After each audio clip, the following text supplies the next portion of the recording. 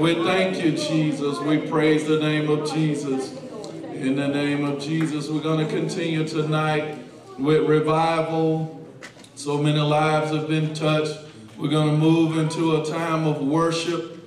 Let us lift up Jesus together.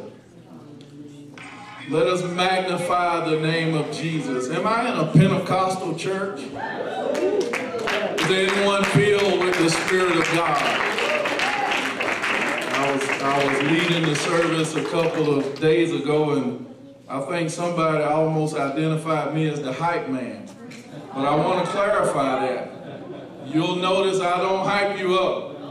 If you're going to be hyped, it's going to be between you and God. So if you're apostolic and you're Pentecostal, you have that identity. You have the Spirit of God on the inside. It doesn't require me to hype you up. Amen. Because we serve a living God. We serve an all-knowing, everywhere at one time, unlimited God. He's the same yesterday, today, and forever. And if that's the God that I serve, I'm willing to lift him up and magnify his name. I'm going to worship him because all that I have belongs to him. Let us worship the Lord together.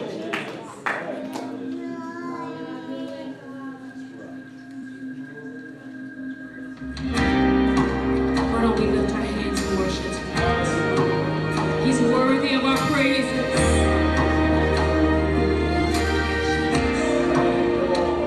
Don't let our praise be empty space. Come abide in this place.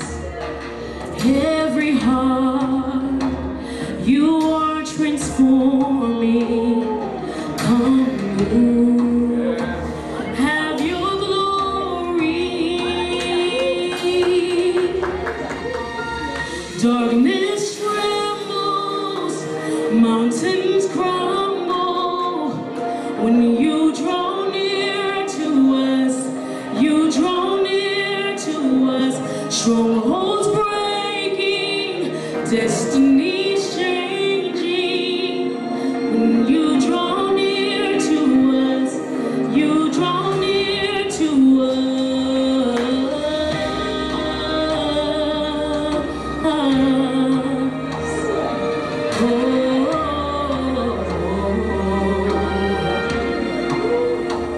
Don't let our praise be empty space. Come abide in this place. Every heart you are transforming. Come and move, Lord. Have your glory. Darkness trembles, mountains crumble. When you draw near to us, you draw near to us. Strongholds breaking, destiny change. When you draw near to us, you draw near to us. Darkness trembles, mountains crumble. When you draw near to us, you draw near to us. Strongholds breaking, destiny change. When you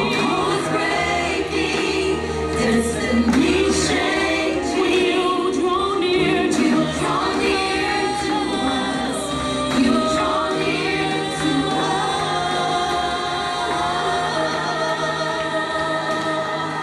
He's in this room.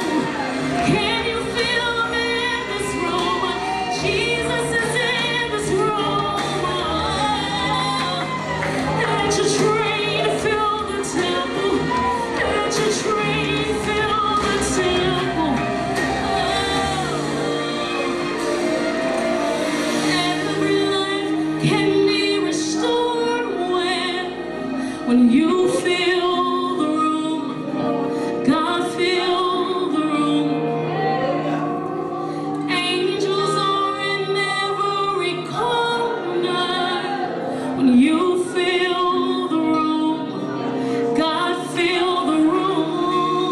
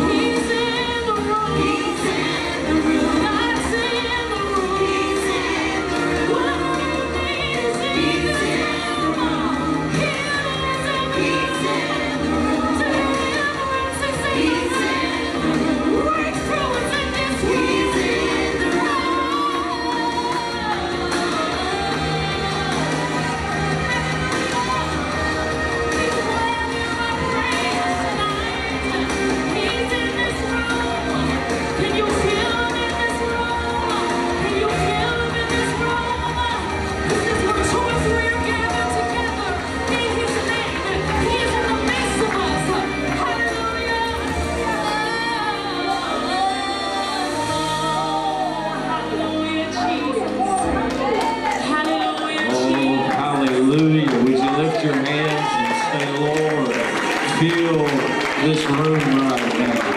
In the name of Jesus, we magnify you, Lord, with glory. We exalt you in your house and in your sanctuary. You're amazing, Lord.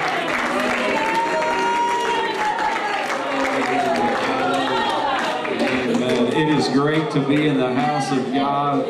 Didn't God do an awesome, awesome work yesterday?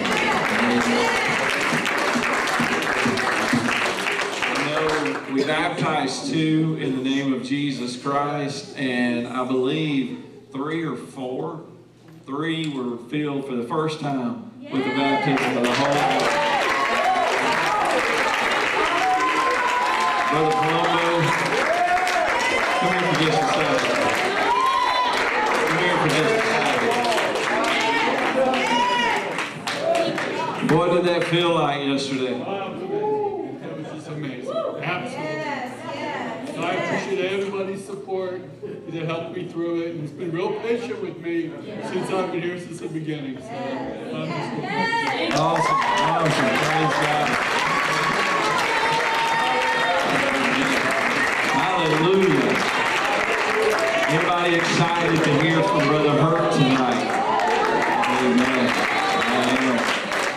You can be seated for just a moment in Jesus' name. It's wonderful to have all of our friends that are visiting tonight with us from Glenville, Georgia. Amen. Thank y'all for coming out.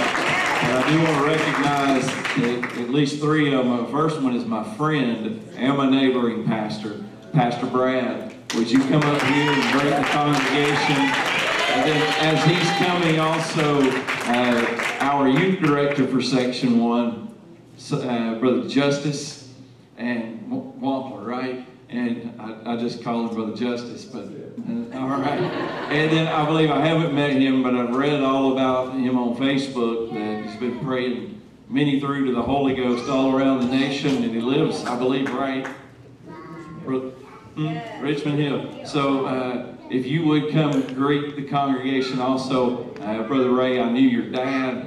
I don't believe I've met you yet. Maybe I have. If I have, sorry. But Brother Brad, come greet the congregation. This is my friend. He's doing an awesome job in Glenville. Praise the Lord, everyone. Amen. I want to take a sec. Amazing what God is doing, and to hear the report from yesterday, we know that God's already in the house and already doing the work, right? So there's nothing to add to it other than just giving God praise and thanks for it.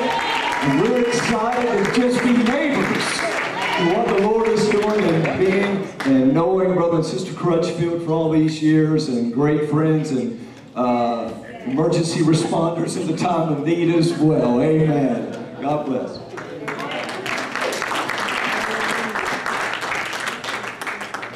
Praise the Lord. God is good. Amen. Amen. Feels good in the house. I'm just excited to be here. Give honor to your pastor. I've kept in touch on Facebook and all, and I see the people getting baptized, people getting set free, and I'm just excited about that. Amen. Praise the Lord. God is good. Amen. Brother Justice, are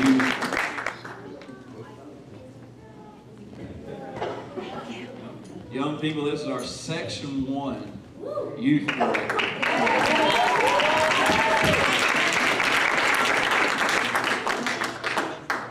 thought I could hide behind the baby, but that don't always work.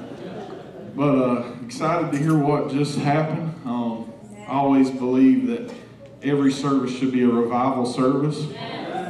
If somebody walks in the door and hasn't got the Holy Ghost, there's no reason why they can't be filled with the Holy Ghost. And it's funny, you have it here, double portion 2024. I was actually joking with Pastor Brad and Brother Bert about double portion tonight, and here it is on the sign. We're definitely expecting that tonight, and God will do great things even tomorrow night as well. Just glad to be here with you guys. Appreciate you all. Amen, amen. Well, let's just lift up the name of Jesus and worship God tonight. Somebody stand and give him praise as the praise team sing. Come on, just lift up your voice. God, we exalt you, we magnify you, Lord of glory, feel this.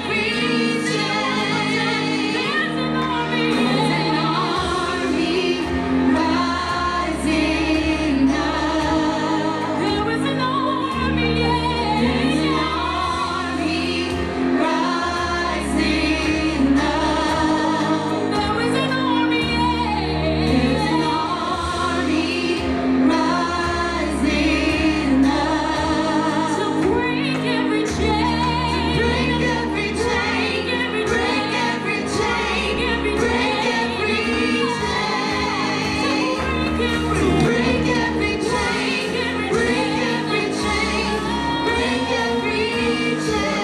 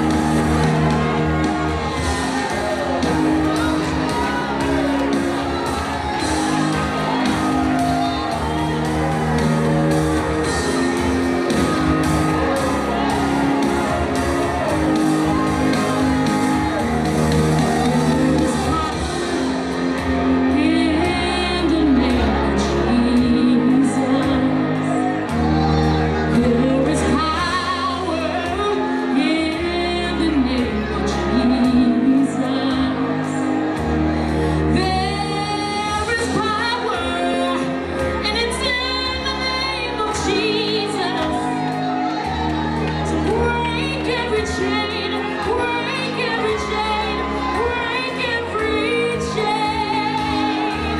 To break every chain, break every chain, break every chain. One more time, sing.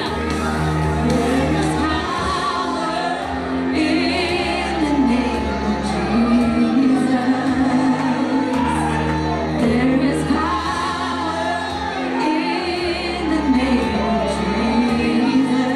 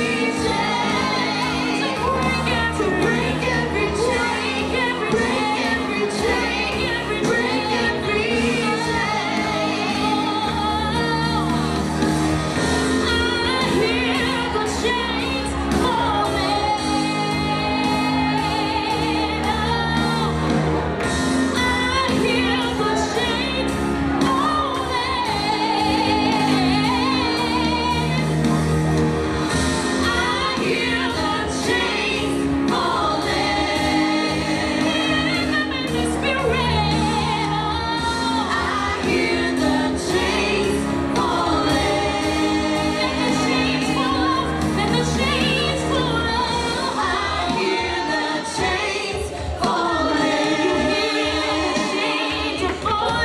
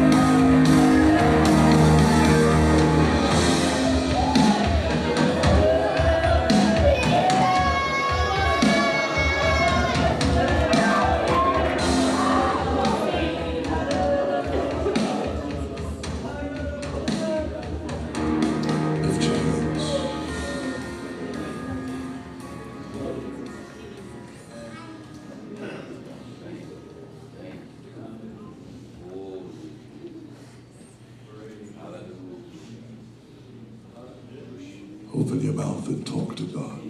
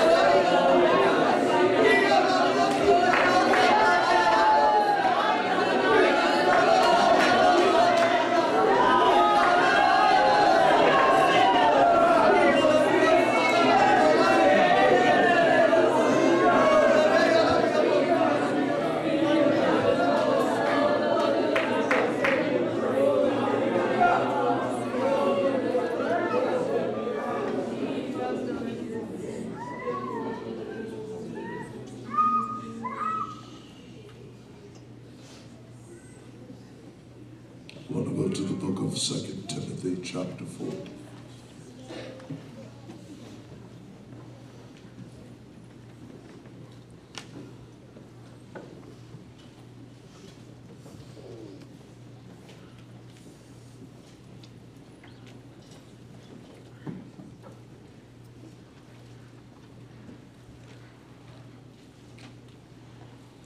God is already moving in this house.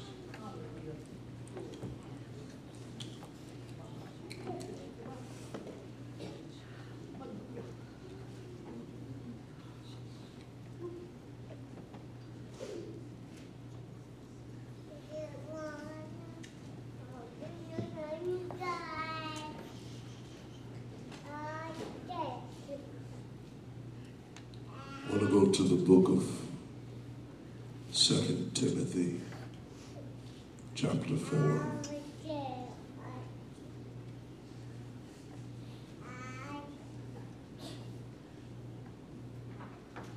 There's so much that God is wanting to accomplish. At times I wonder if we are actually behind the time or behind schedule.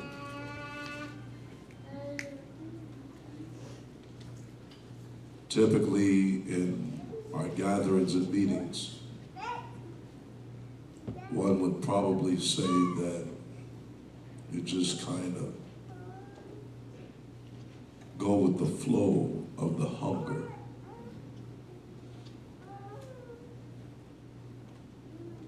And I know that in this room that there's an expectation. And I can tell that many of you have come here with your faith, which is extremely important.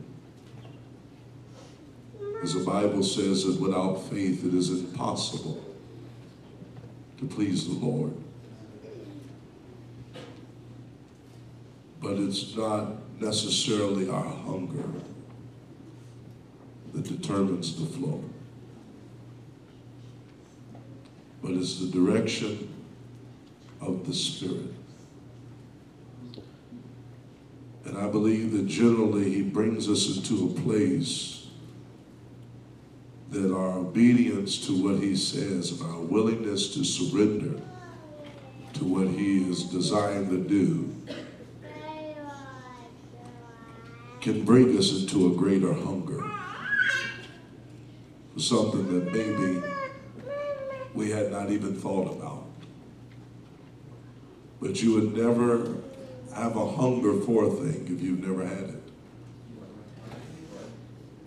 It's kind of like sin.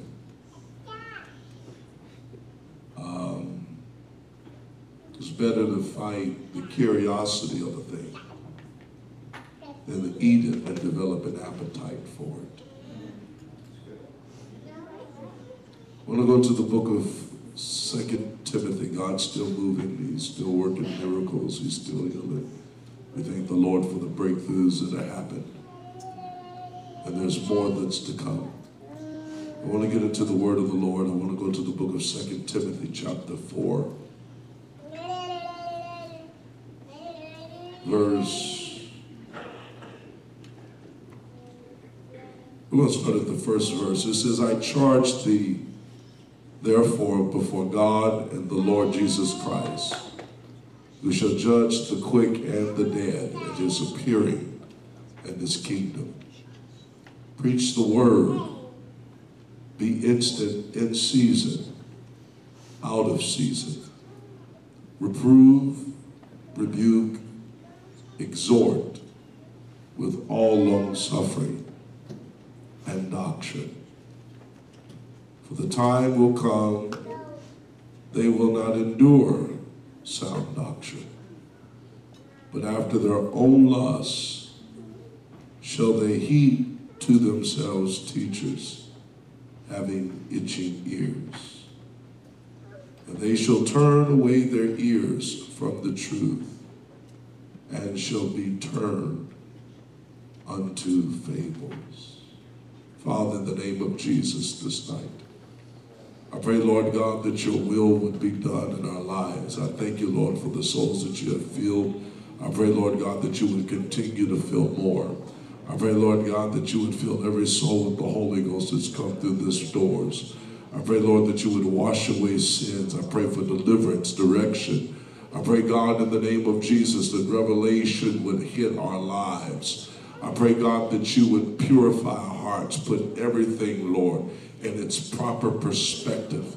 Help us to walk with the right perspective, Father. We thank you in Jesus' name. Amen. You can be seated.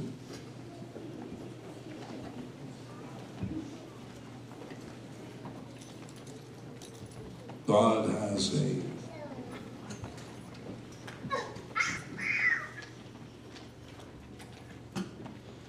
has a plan.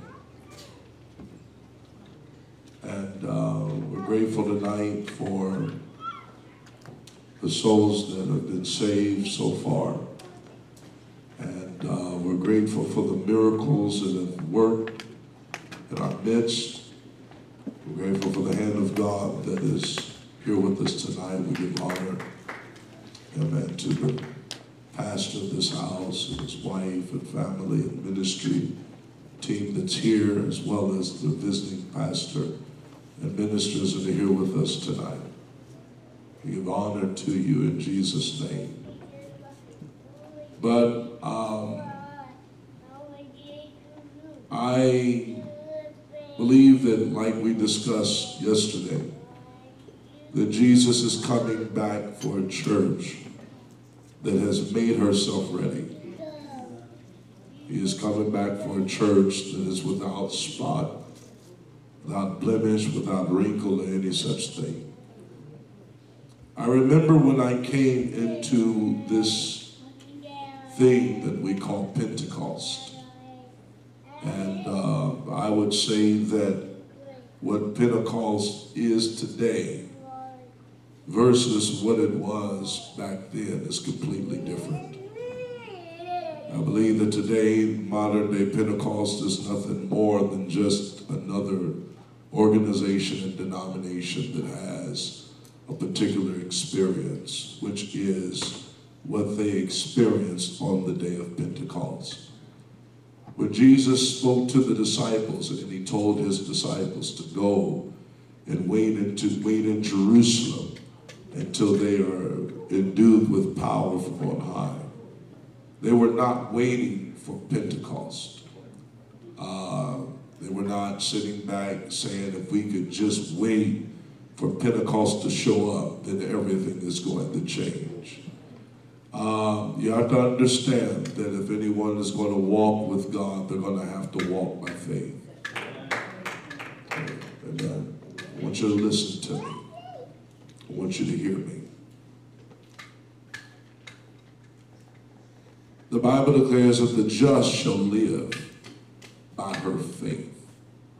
So therefore, if these men are going to wait on what the Lord has spoken and wait in Jerusalem until they are endued with power from on high, that means that in order for them to recognize the power in which they are waiting on, they need to have received some direction or some instruction from the Lord of what that power looks like and what will happen when you receive that power.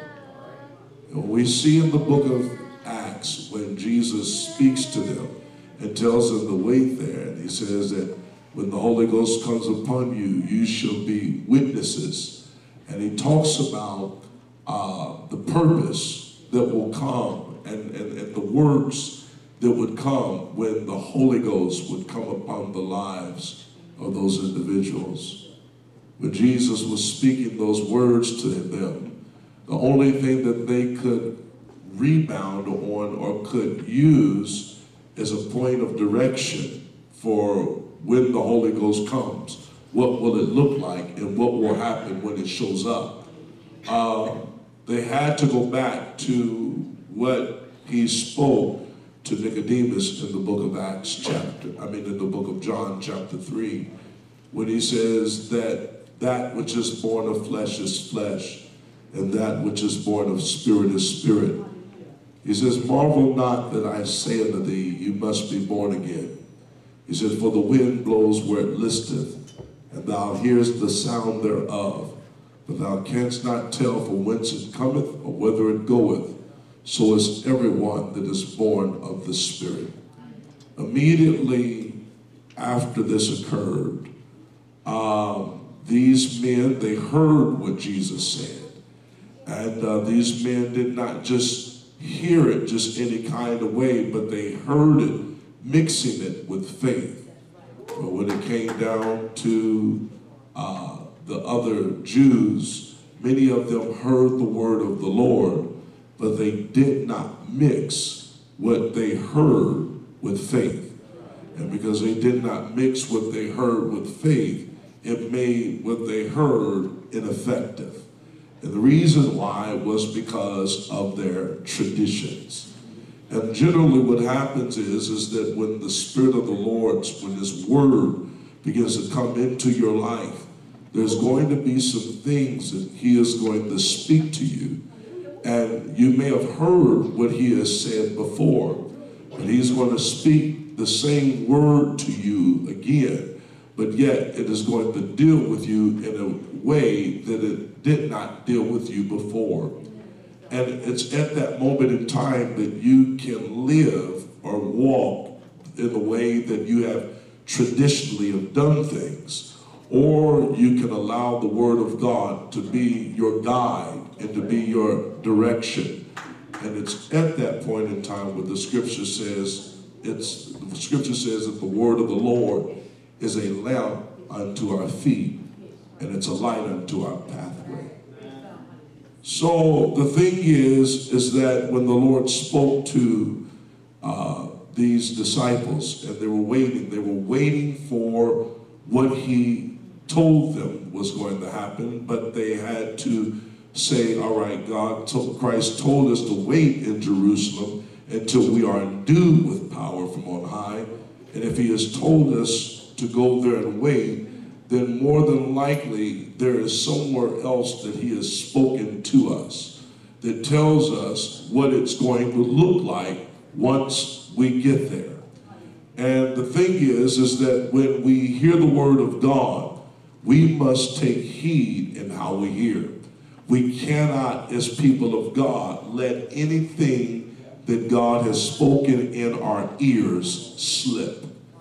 Now the thing is, like I told you the other day, that my agenda and my focus is not to do what we traditionally do or traditionally expect and kind of move off of a particular format. Generally what has occurred in what we call Pentecost is that we have a format in how we feel things are supposed to go. And we have a format in how we feel things are supposed to flow. And if a person moves outside of that format, then what happens is we have a conflict that goes on. Because people say, well, man, you could have stepped in and you could have done this. And you could have stepped in and you could have done that. Do you know all the things that could have occurred or could have happened if you would have done this or would have done that? The Bible makes the statement, it says in the last days, there will be people who are successful in doing this and successful in doing that. But the Bible says in the last day, many will come unto him saying, Lord, Lord. They're going to say, Lord, I prophesied in your name. I cast out devils in your name. We laid hands on the sick in your name. We preached in your name. We sung in your name. And he's going to say, flee from me, you worker of iniquity. I never knew you. So the thing is within this thing called Pentecost, and it's not just with that, it's with any other kind of denomination or religion that's out there. It can house workers of iniquity. And therefore, a person cannot get their identity, and you should not settle for the identity of being Pentecostal. And you can't even settle for the identity of being apostolic. You must settle for the identity of being a son of God. For the scriptures declares that as many as are led by the Spirit, they are the sons of God. Now we know that Jesus is coming back for a Holy Ghost filled people. But I've come to tell you that just because you're filled with the Holy Ghost does not mean that you're going to go with him.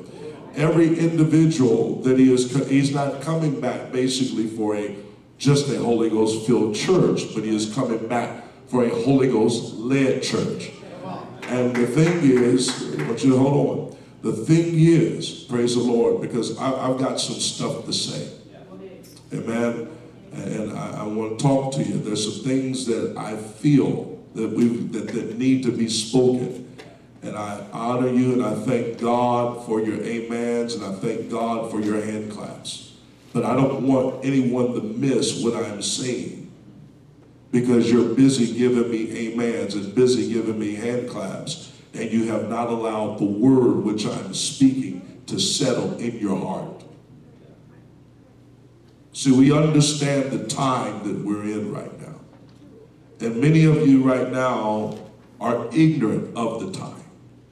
And if you actually understood the importance of the time that you're sitting in right now, at the time of the hour, you would probably learn to receive what is being spoken with your heart and with your spirit, and not just with your conscience mind. Because there are times where you can receive something from God and it really not actually sink in until you get home. There's some of you that you've got something from God and that thing didn't even sink in until you woke up the next morning. So I understand that when it comes down to the supernatural seeds that are being sowed by the word of the Lord, the Bible says, he that hath an ear, let him hear what the Spirit is saying to the church. That means that if you're listening to what the Spirit is saying and it is coming to your natural ear, just because your natural man has heard it does not mean that your spirit has received it. And a lot of times what is going on in the church is that we've got people that are on the pews that have heard word and have heard preaching. The pastor preaches on Sunday mornings and Sunday evenings and teaches on midweek Bible class and no telling how many other times there's ministry that is going forth in the church or outside of these walls on a weekly basis, or the counseling that is given to you from other men and women of God that you interact with within this church. But the challenge is that when you have all of that, you would assume that if the seed was sowed, then fruit would be brought forth. Now we understand that the Bible makes the statement, it says that one man plants, another one waters, but God gives the increase. And I believe God gets the increase off the seed that is being watered. But it is very possible for people to assume that the preacher is watering seed when really he's not watering the seed. He's just replanting the very thing that your heart keeps pushing away because of either the thorns that are in your heart or the hardness that is in your heart.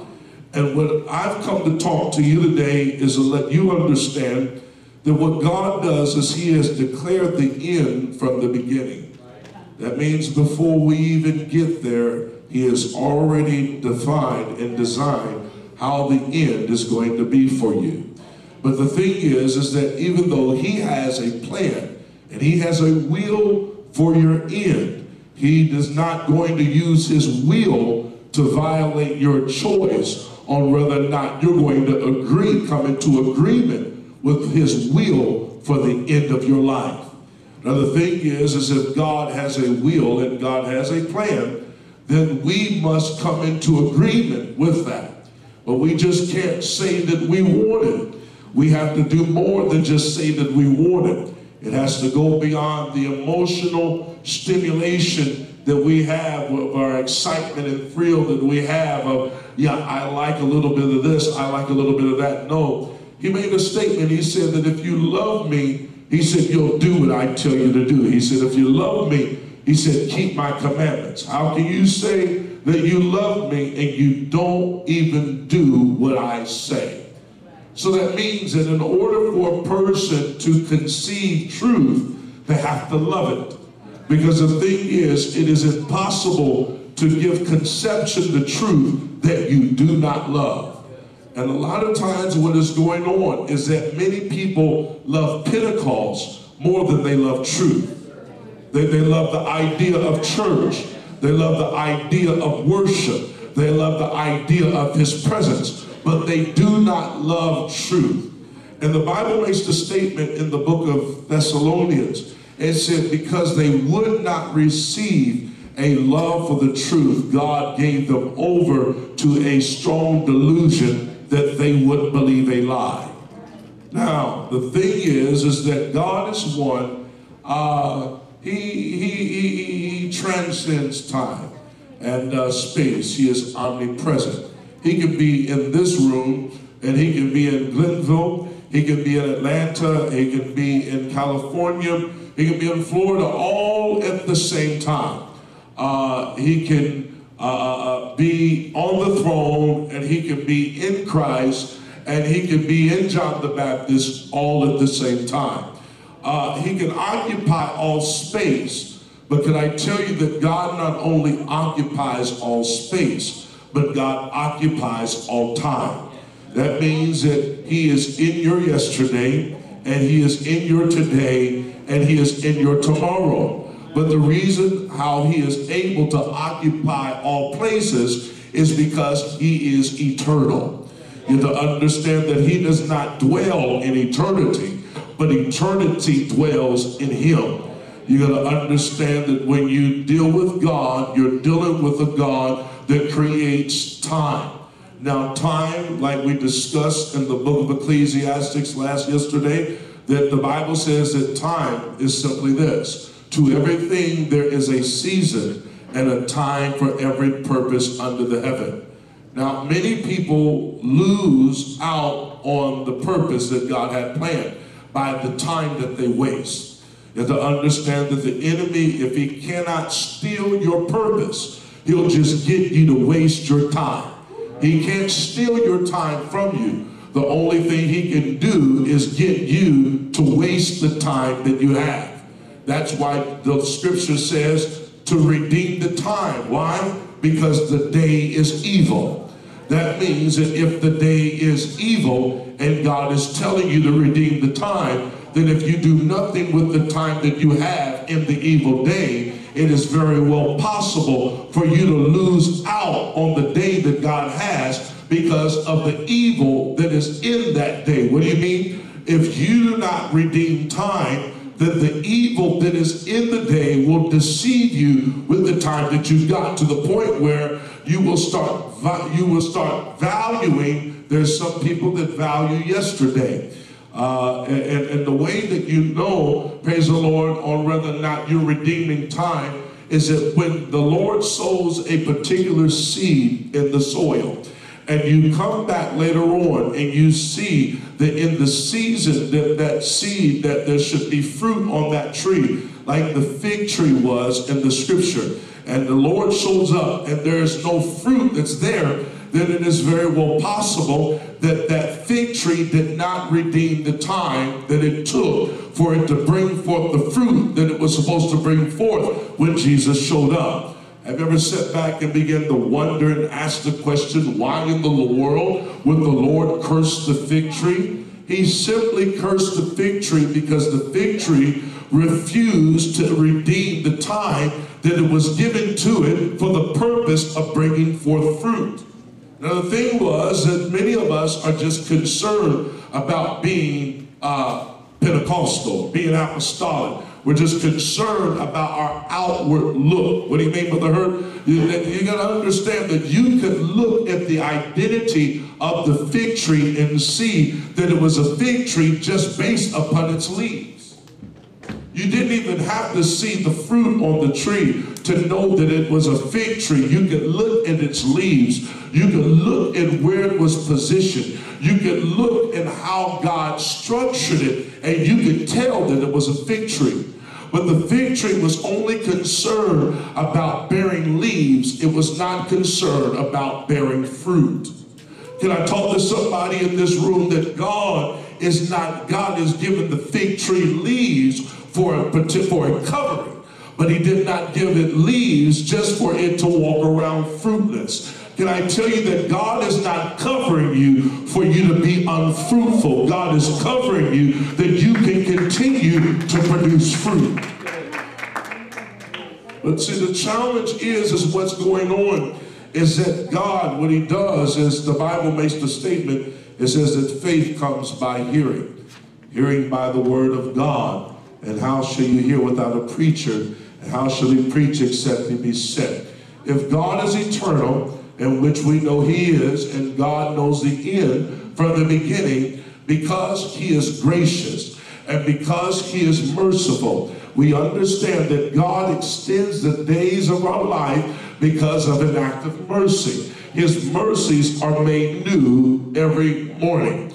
So because he is making mercy new to us every single morning, what God begins to do is he recognizes that the judgment that is ahead of us. So in order for him to stop the judgment that is coming, or prevent us, to detour us, praise the Lord, from stepping into what he does not want us to step into, he comes to where we are at. And not only does he come to where we're at, but he will allow circumstances in life, praise the Lord, to even save you. Case in point, the scripture declares that Paul made a statement. He said that lest he would be lifted up above measure for the abundance of revelation that the Lord had given him. The Bible says that the Lord sent a messenger of Satan to buffet him. A thorn was given to him, and that thing was there. Why? The Lord sent the messenger of Satan to buffet him. Why?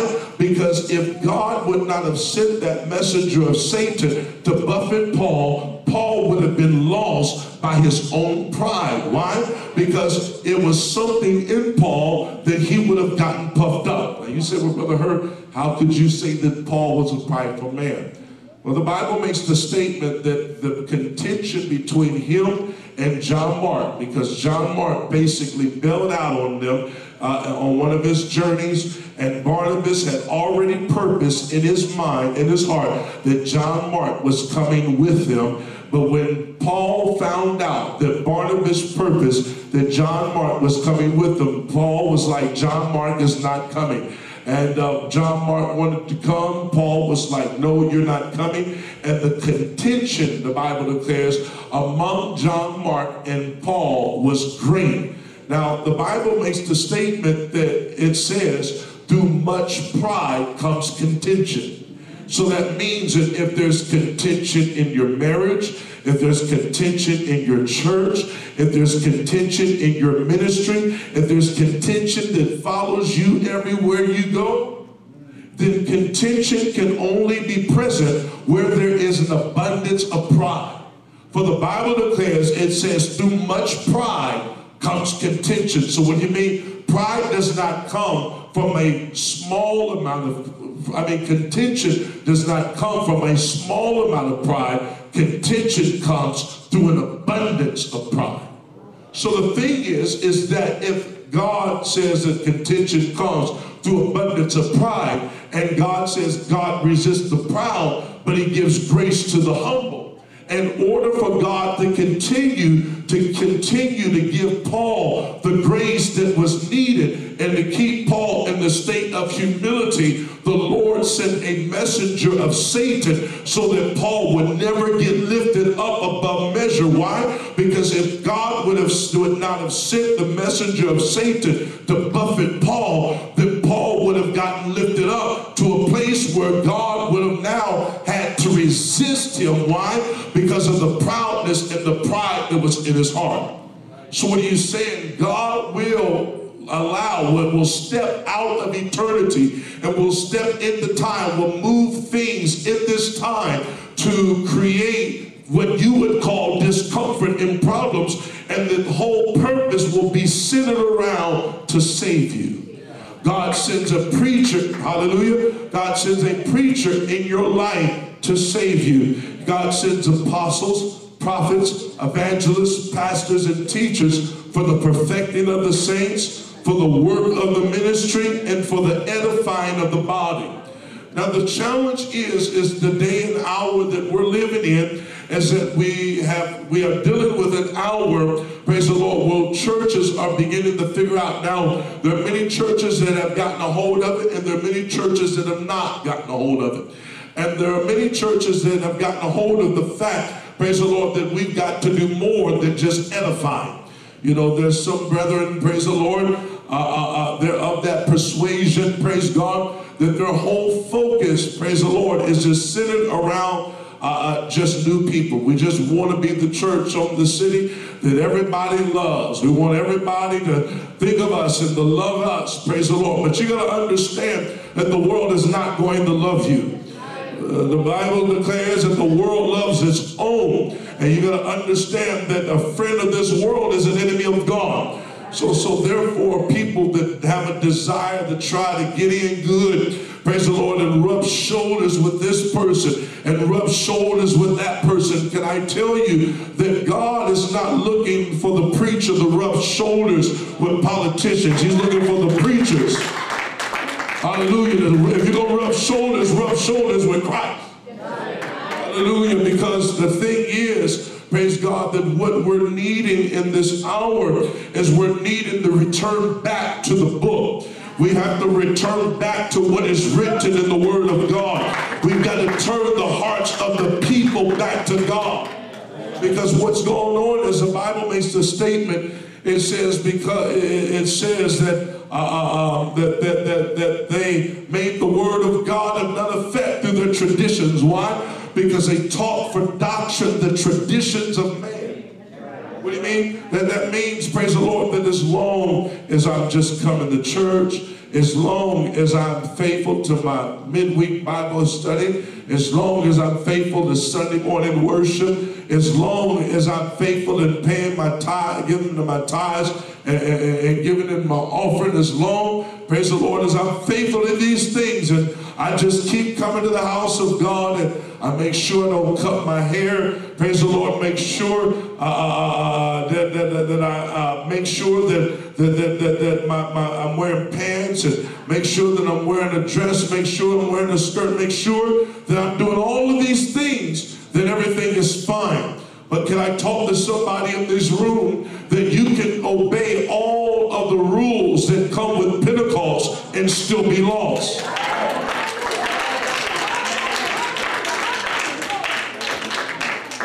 Because what it takes to be a son is much more than what it takes to be Pentecostal. And what I'm here today, praise the Lord, is I'm here to deliver some people, praise the Lord, because there are many Pentecostals that are dying and going to hell right from the church. Why? Because they achieved the pinnacle of what it was called to be a good saint in a good apostolic church, but they never achieved the being called a son of God. When the Bible says the Lord knows them that are his, and they that name the name of the Lord depart from iniquity. So what do you mean? That means that if you are departing from iniquity, that means that you're not just leaving the world. See, the challenge is, praise the Lord, there are many people that have left Egypt but have not left iniquity. See, the thing is that the issue right now, praise the Lord, the Bible says in the last days that many shall depart from the faith, giving heed to seducing spirits and doctrine of devils. What do you mean? If you're walking in faith, faith will lead you outside of iniquity. But if you're being stagnated and you're not walking in faith, then you're walking in iniquity. And the challenge is that you can stay in the faith and cast out devils. You can stay in the faith and you can speak with new tongues. You can stay in the faith and preach water baptism in the name of Jesus Christ. You can stay in the faith and you can preach the infilling of the Holy Ghost by evidence of speaking with other tongues. Can I talk to somebody in this room? When the Lord is speaking about people leaving the faith and giving heed to seducing spirits, he's not just talking about Trinitarians. He's not just talking about charismatics. He's not just talking about people that are going into other religions. I'm talking about people that are going into other spirits. Why? Because God did not give you the Holy Spirit for you to walk in your human spirit. So what do you mean?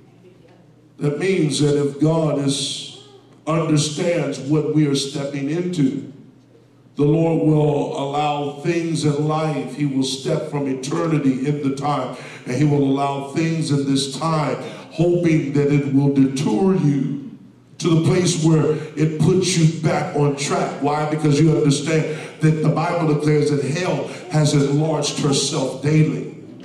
Hell keeps getting bigger when the pathway to heaven is smaller. The Bible makes a statement that says, enter into the straight gate, for straight is the gate and narrow is the way that leads to the path of life, and few be there that find it. Why?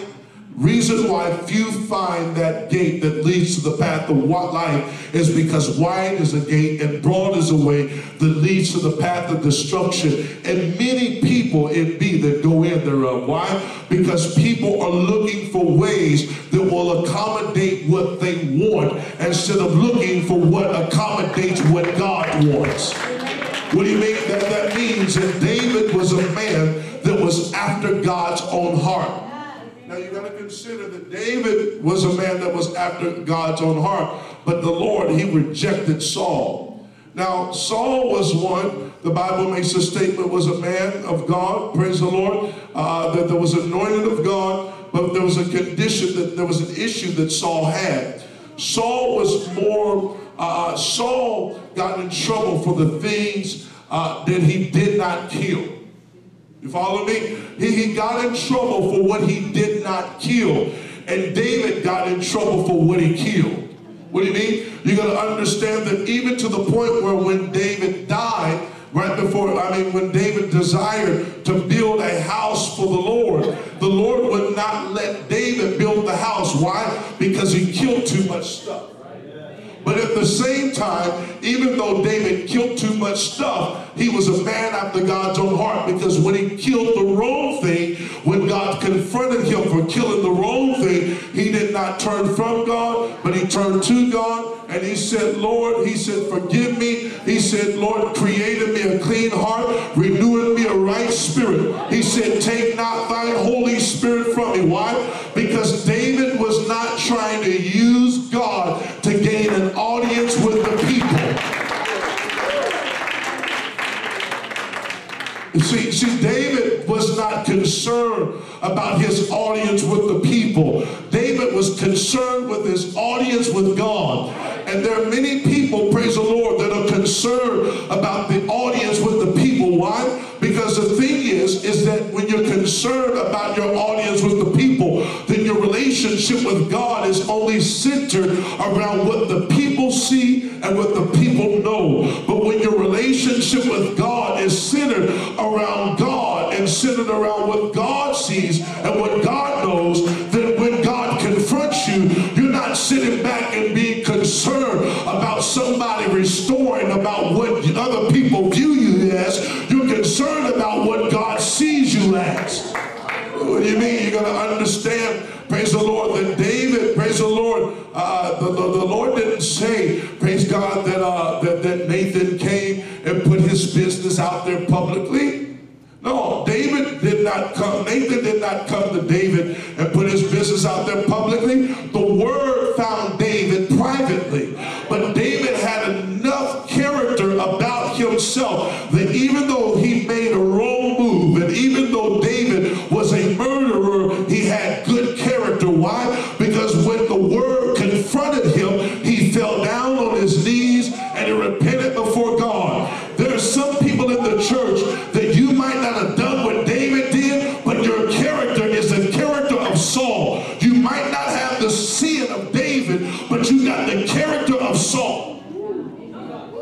And can I talk to somebody in this room that God turns around and it looks like David is getting a second chance at restoration and Saul is getting rejected by God. Why? Because it was all about Saul. But when it came down to David, it was all about God. And when it came down to it, David would rather repent and cry out to God and say, Lord, this is where I'm at. Lord, this is where I'm at. But God, I'm not going to try to deny my issue. I'm not going to try to be puffed up. But Lord, I'm going to humble myself before you. And he repented before God, and God restored him.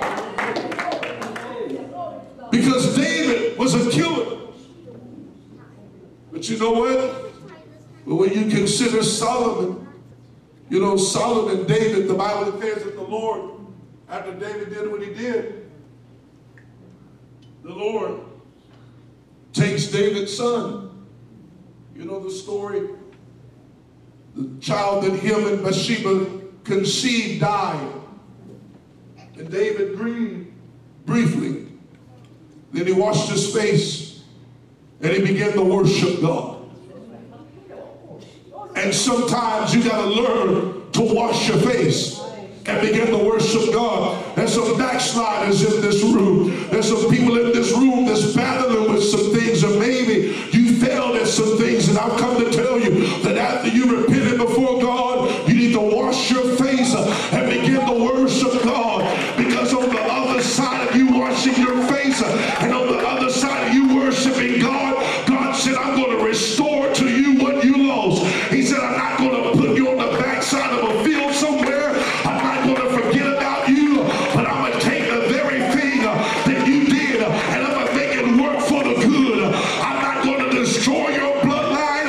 I'm not going to let what you do be something that occupies your throne. I'm not going to let the reproach occupy your legacy, but I'm going to let what I've got planned sit upon you. You got to understand, there's some people in this room, you need to thank God that he did not allow yesterday's reproach to occupy tomorrow's promise.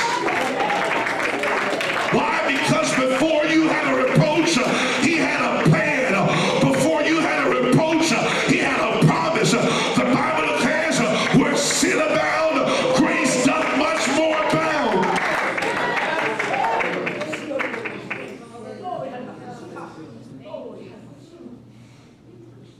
But when you look at Solomon, Solomon was able to build the house because he had no blood. He had killed nothing. But if you look at the character of David, and you look at the character of Solomon, and you look at the character of Saul, and you look at Saul's influence in the direction in which he went when it came down and how he led the people of God. Saul led the people away from God. David led the people to God. Solomon led the people away from God as he started off leading the people to God. So what are you saying? That means that you can't just start this thing.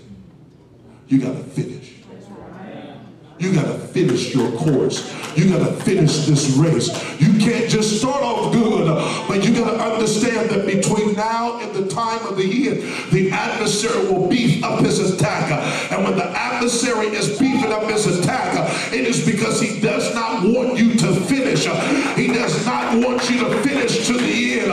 The Bible declares, if you endure to the end, the same shall be saved. He does not want you to endure. So that means if the attack beefs up in the end is going to require more of a focus than what it required in your beginning. That's why the pathway becomes more narrow. The Bible declares that straight is a gate and narrow is the way. That means it's like a funnel. The Bible makes the statement, it says about the rich man, it's like, the Bible says it's hard for a rich man to enter into the kingdom of God. It's easier for a rich man to enter into the eye of the needle than for a rich man to enter into the kingdom of God. The eye of the needle is a tunnel. It's a gate in the wall of Jerusalem. And in order for you to go through that tunnel, go through that gate, praise the Lord, it's a very narrow path. And in order for a camel to go through, it's got to get down very low and it's got to unload all of its baggage in order for it to fit through. Why? Because there's only room for the camel. There's no room for the baggage. And the Bible says it's easier for a rich man to enter into the kingdom. It's easier for a camel to go through the eye of the needle than it is for a rich man to enter into the kingdom of God. So what are you saying? That means that if you're going to enter into this thing, you can't carry your baggage. You got to get rid of your baggage. Just because you're able to come into the church with your baggage does not mean you can leave this earth with the baggage that you came into the church with.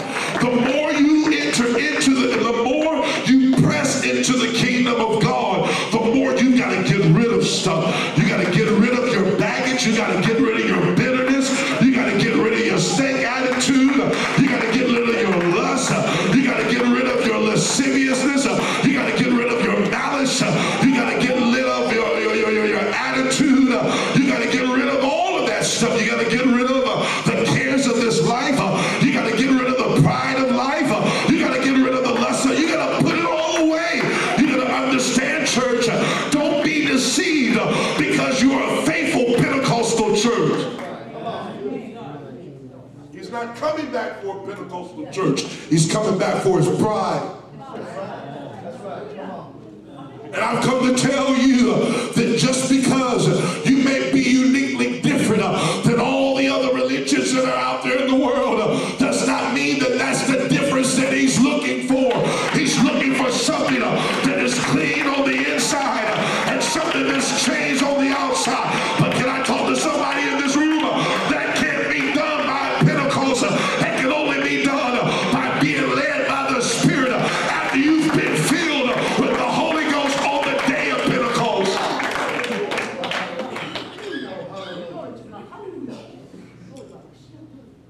It's like the Bible says in the beginning, God created the heaven and the earth, and we see on the sixth day God created mankind. And we're walking around and we're just talking about, I'm the man.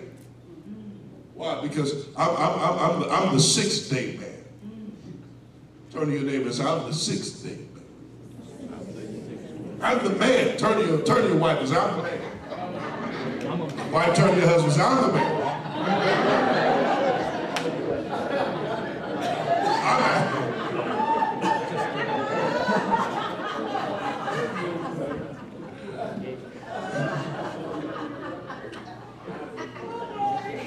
I'm the woman. So I'm the woman. You the man, I'm the woman. Whoa.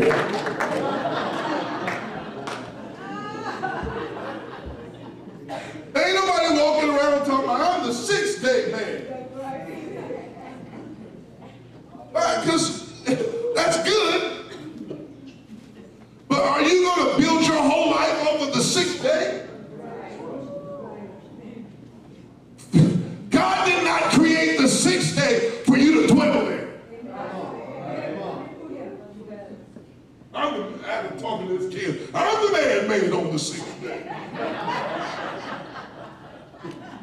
I'm different from all y'all.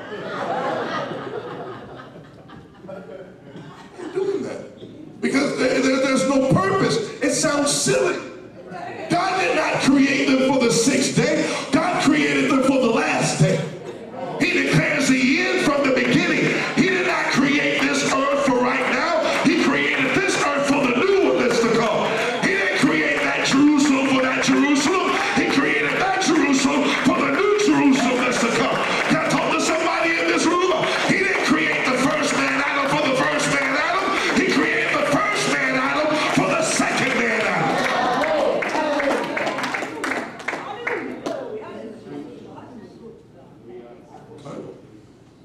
God had a plan. God had a plan. That means that if we're going to make it, then that means we've got to decrease. Man of God said, I must decrease so that he can increase. He says, Jesus said, if any man comes after me, he said, let him deny himself. The problem is right now is that we are deceived because many preachers are more concerned about people sitting on pews. We got people that are occupying pews that are not occupying seats in heavenly places. And the thing is that if God knows the end from the beginning, what God will do is God will send men and women of God into your life to try to send you, to point you in the right direction. Now the thing is that if at the end of a matter, at the end of time, Jesus made a statement towards the end of his, right before his departure. He said, the prince of this world has come, and he finds nothing in me. And because the enemy could not find any of his stuff in Christ, you know what he does? He beefs up his attack. Can I talk to somebody in this room? That the longer, the more you walk with God and the more victories you have, the more the adversary is going to beef up his attack. But the Bible makes a statement in the book of Daniel and said in the last days that the enemy will try to wear out the saints of the Most High God. Can I talk to somebody in this room? There are many people in this day and age right now that are becoming more and more worn out, becoming more and more weary, becoming more and more stressed, becoming more and more depressed, to the point where we're now developing this culture of itching ear preaching and teaching. You look for preachers that feed a particular appetite. What do you mean? You're only hungry for a particular kind of message. You're only hungry for a particular kind of preaching. You only want certain things, to the point where there are preachers that will only bring in certain people. You can edify my people, but don't correct them. Bible makes the statement that apostles, prophets, evangelists, pastors, and teachers is for the perfecting, which is all you, in which you cannot correct.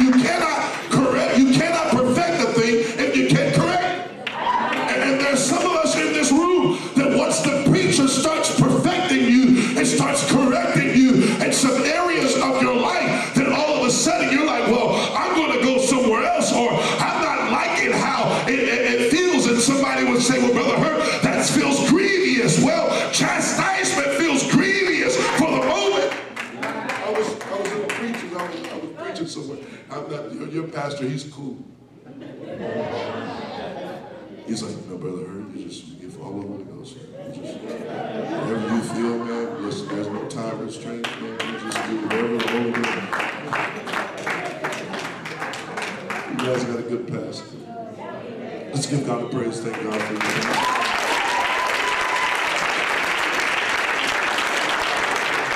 I had a pastor one time, he said, Brother Hurt, he said, I think he heard when I preached, I did something in a neighboring church, and I rebuked somebody, but it wasn't that hard.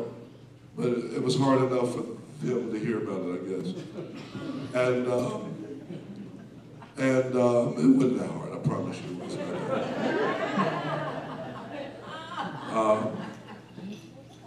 I've been rebuked, privately and publicly, and it was good for me. The preacher said, Brother Hurt, he said, all I'm saying is I'm going to tell you what my pastor told me. It was about an hour away from service. He said, what's that? He said, Brother Hurt, if you're gonna rebuke, he said, if you got a strong word from a people. And I was like, no, I haven't even preached yet, you know. I might be preaching roses and apples, you know.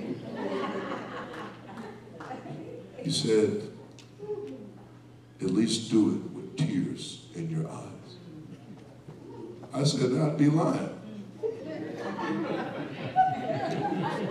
He said, huh? I said, I ain't doing that. He said, well, what do you mean? He said, you don't sadden you, make you teary-eyed when you have the discipline. I said, man, if I start crying right before I'm getting ready to whoop one of my kids, ain't like we getting ready to die.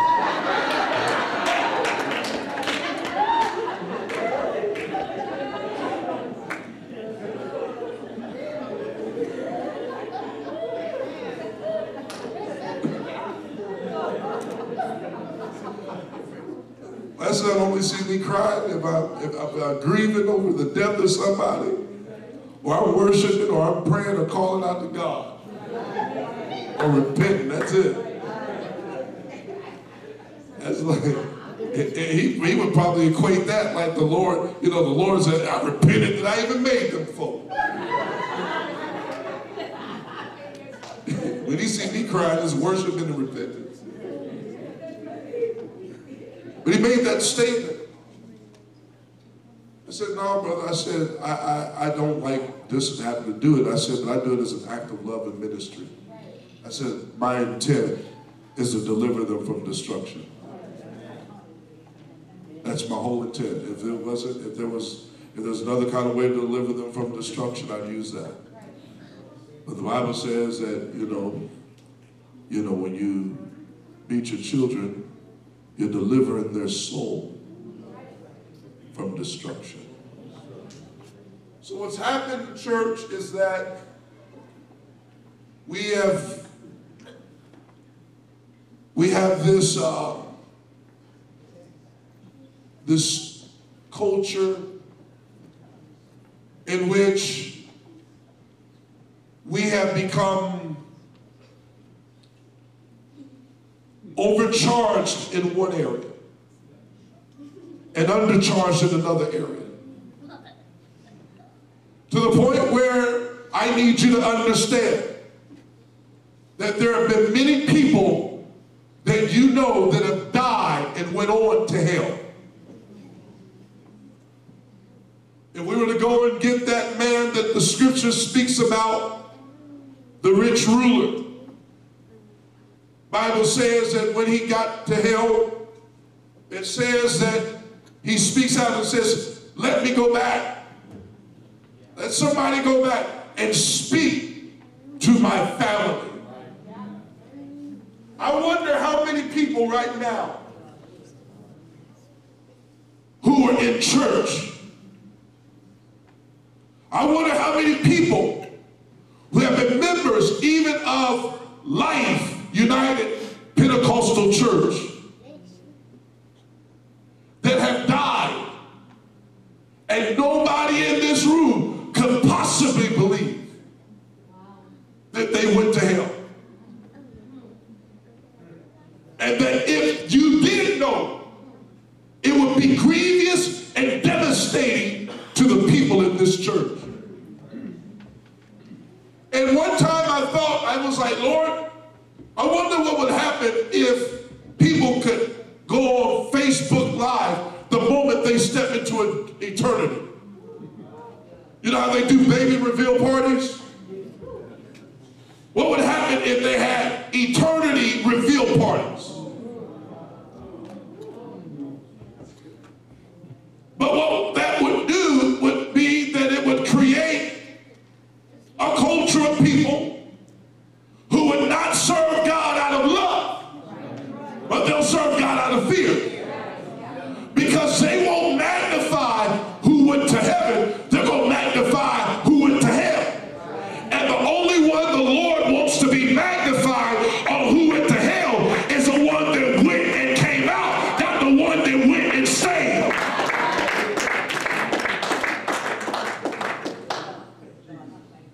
So what are you saying, Brother Hurt? I'm saying that as the times are turning, hearts are becoming more darker. The Bible says, because iniquity shall abound, the love of many shall wax cold. Now it says, where sin abound, grace doth much more abound. But iniquity, you see iniquity abounding in the same hour as grace is. And grace and people who were recipients of the grace of God end up turning from it. Why? Because they started giving themselves over to their own desires. The Bible makes the statement, it says that rebellion is as the sin of witchcraft, and stubbornness is as the sin of idolatry and iniquity. And the challenge is right now is that there's rebellion, which is witchcraft, and iniquity, which is idolatry. Stubbornness. And idolatry, which is also stubbornness, which is more prevalent in us than the actual denial of self. To have a congregation and a pastor line up people in a congregation and say, how many people in this room that you have that are not stubborn, that are not workers of iniquity, that is not walking in rebellion? And the pastor would have to twiddle his thumbs to try to find 10 people. Why? Because just like we could not find anybody yesterday. When I said, is there anybody in this room that's got no spots on their suit? I mean today, let's do a spot check. I got a spot right here. You got a spot, the same spot I had yesterday. I'm on the suit. Anybody got a wrinkle? Yep, I got a wrinkle right there. Anybody got a blemish? Right there. Anybody in this room that's got something on that ain't got no spots on it? You're spotless.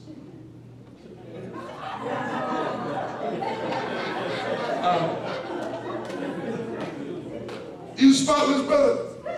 Who said they spotless?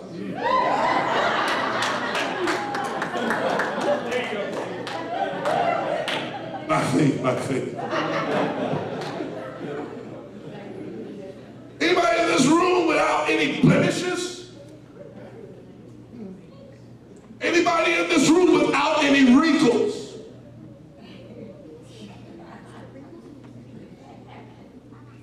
All right, come here.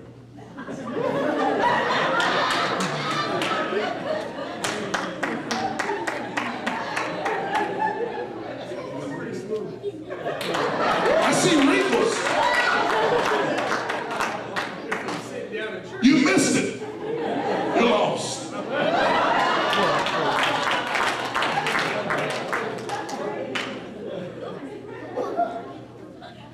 You can't try to push this. No.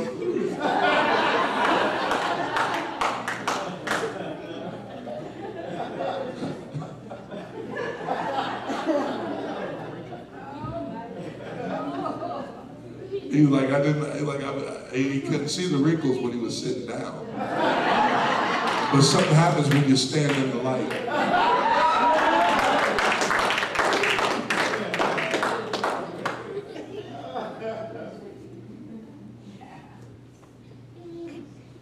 Just like yesterday, there was no one, and today we can't find anyone that is without spot, that is without blemish, that is without wrinkle.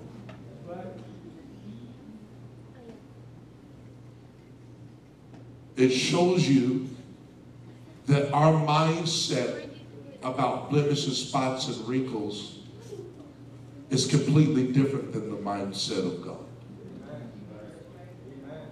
Because God, we are only concerned about the blemishes, spots, and wrinkles that you and I see. My wife be like, George, you need to take that off. George, you get that one little string that just keep hitting. Let me cut it. No, leave it alone. George, just, is it getting on your nerves? Is it embarrassing? Yes. Can't nobody see it? George, why don't you iron that shirt? Why don't you take it to the dry cleaners, iron it or something? Let me iron the shirt. Why are you putting it on up under? Can't nobody see it? I ain't taking it off. Just iron the front. We gotta go. Just iron the front, don't iron the back, don't iron the sleeves. Am I the only one? This is confession time. Brothers in the room, brother, you're the only one, you're the only one. Just iron the front. I just know that it's there. Why, you gonna be up there preaching like, his shirt wrinkled, his sleeves wrinkled.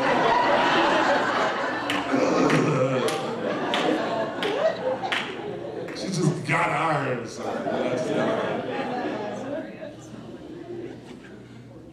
the thing is that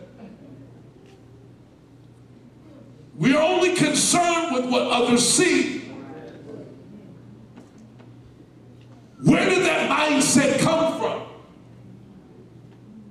Where did it originate from? The first time we see in Scripture where people were concerned about how other people saw them was in the garden. They didn't cover themselves after they heard the voice of God. They covered themselves when they saw that they were naked. So they wanted no transparency between them and each other, in which many of us in the churches today, we shy away from transparency. We don't want to be transparent. We want to hide. But can I talk to somebody in this room? That the things that we ignore are the things that get on God's nerves. And what you feel like might be nothing, and what I feel like might be nothing, and what you say, Brother Hurt, well, what are your thoughts about what you feel where I'm at right now? I feel like, unless God speaks something to me prophetically, I can't see nothing. What you need to be doing is not asking the prophet or the preacher where you stand with God. You need to look at the Word of God, because the Word will tell you where you stand.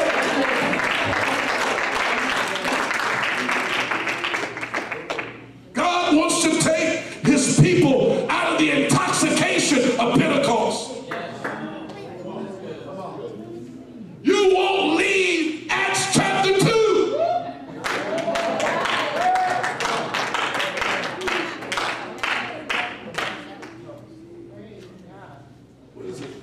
Chapters of Acts.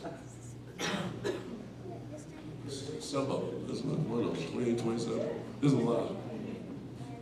26, 27, 28. 28. All right. That's what I thought. 28 books in Acts. That told you what they did. But the letters told you how to live. The letters told you how to govern yourself. The letters told you how to walk in faith. The letters told you how to conduct yourself in the house of God. We can't shout about the book of Acts and say you want a book of Acts revival without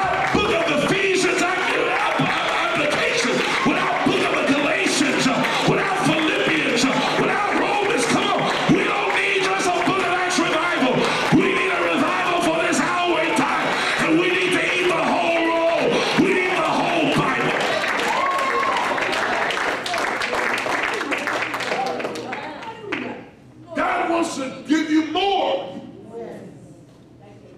than a Book of Acts revival. He wants to give you the kind of revival where you can hear him say, well done, thou good and faithful servant.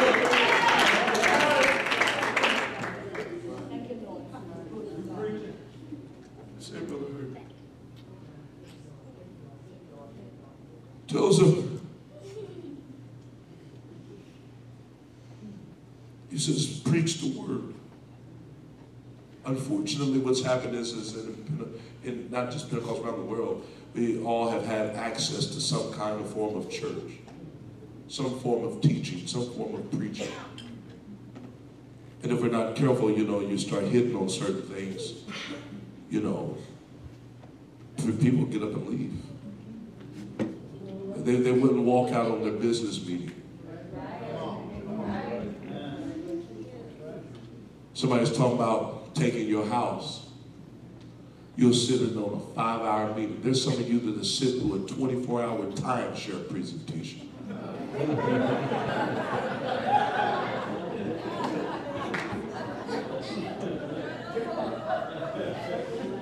How do you know? Because I was one of them. Like, baby, you want to go on this vacation? I can't afford it, but baby, I got this. Hey, Gary, you still got that plug, man, with the vacation down there? Yeah. I need you these days. Yeah, I got you, cool. All right, man, we're going to go on this vacation. It's going to be sunny and water and everywhere. Water, it's going to be beautiful. Get on the vacation, like, ooh, I like this, yeah. I got this for you, Oh, yeah, they're like, Mr. Hurt, now, the meeting, the presentation will be from 5 in the morning, 9 o'clock at night.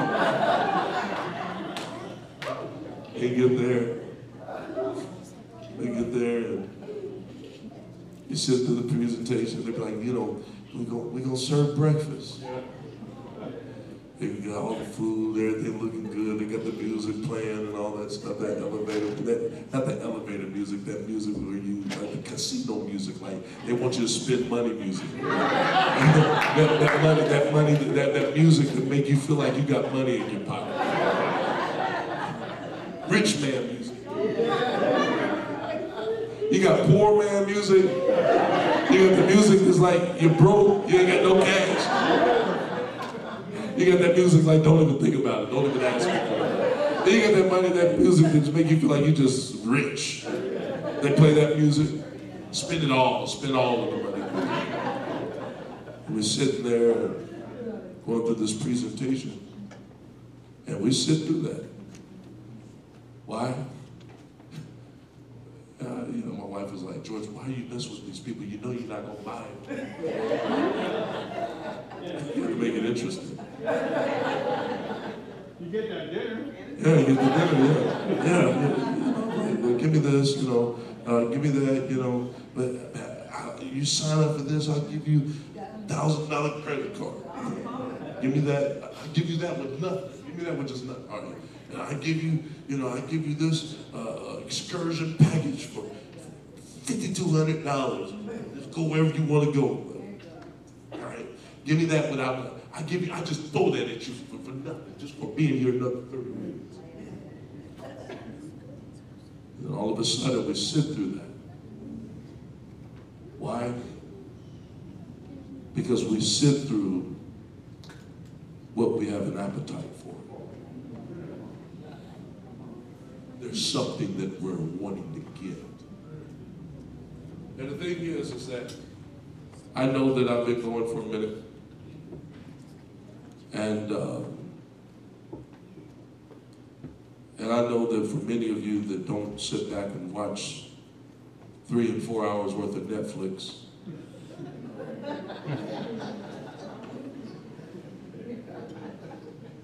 scroll on your Facebook for God knows how long. I know that this is a challenge for you to be able to sit down and listen to something that's going to deliver you. If you don't have an appetite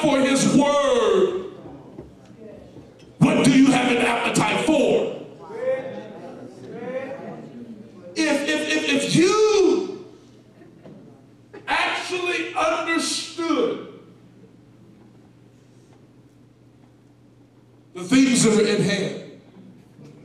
Jesus was at Jerusalem. He said, "Oh, Jerusalem, Jerusalem, if thou would have known the things that pertain to your peace."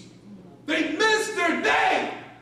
They missed their time. Why? Because they wasted so much time. They didn't know how to redeem it when the Redeemer was right there in front of their face. The only way that you're going to find Jesus is if you make sure that you don't miss him when he's speaking in his word. You said, Brother Hurt, I'm saying today, somebody's got to die. Because he says this, we're going to get out of here. Just preach the word. Be instant in season, not in season. Reprove, rebuke, exhort with all long suffering and doctrine. I get preachers that be like, "Man, Brother Hurt, I just want to quit. I just don't feel like this is my cup of tea." Why? The people are stubborn. I told the guy, man, like, "Man, why you preaching like you the drill sergeant?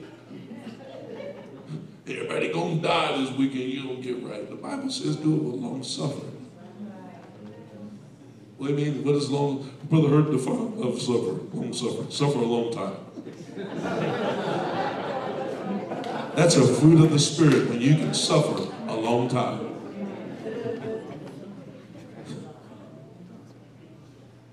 Since for the time will come when they will not endure, they will not what? They will not tolerate.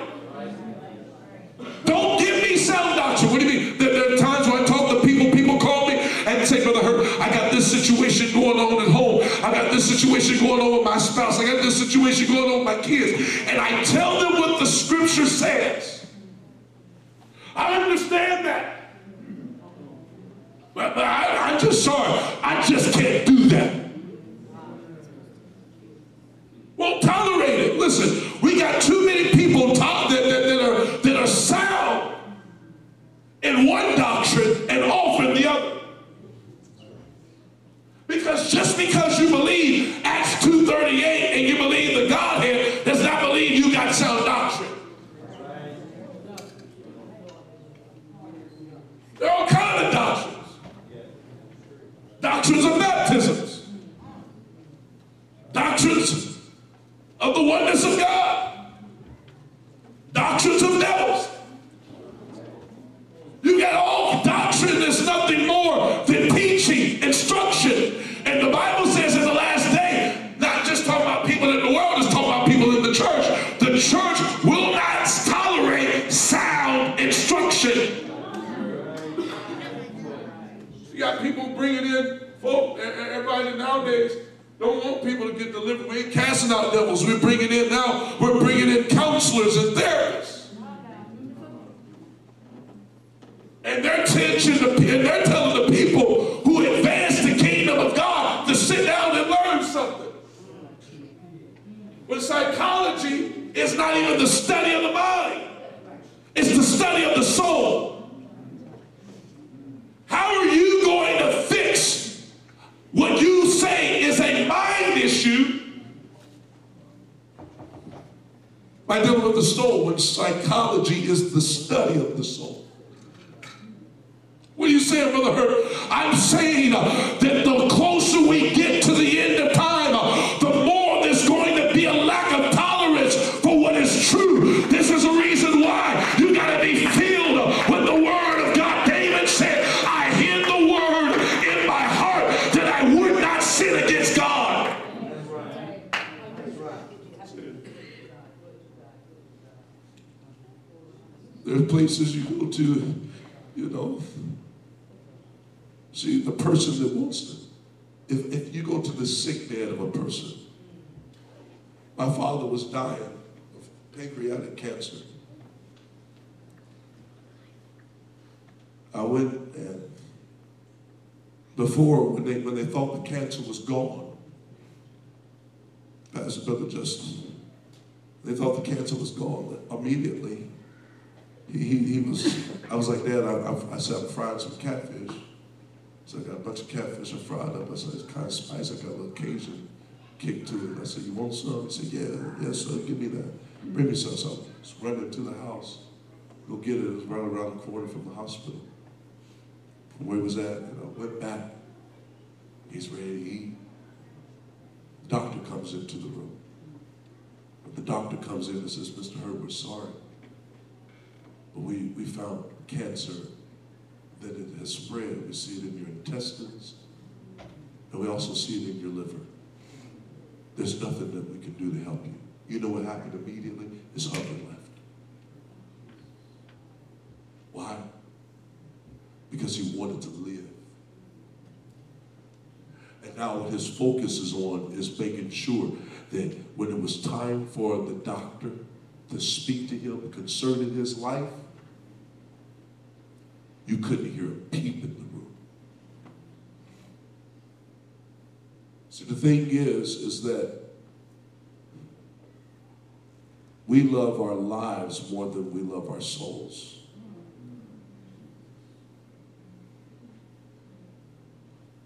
And the thing is that in the room there was not one peep. We wasn't getting up walking. We were even taking notes. And I'm quite sure if I was in the same predicament, I probably would be I'd probably be focused. I'd be clinging on every word. Why? Because I know that my life weighs in the balance of what comes out of this man's mouth. Because I'm going to ask him, what do I need to do? And the thing is that it is appointed unto man to die once. And the scripture says after that, the judgment. You want to die, you're going to die once. But woe unto them that die the second death. Because if you die the second death, there is no hope.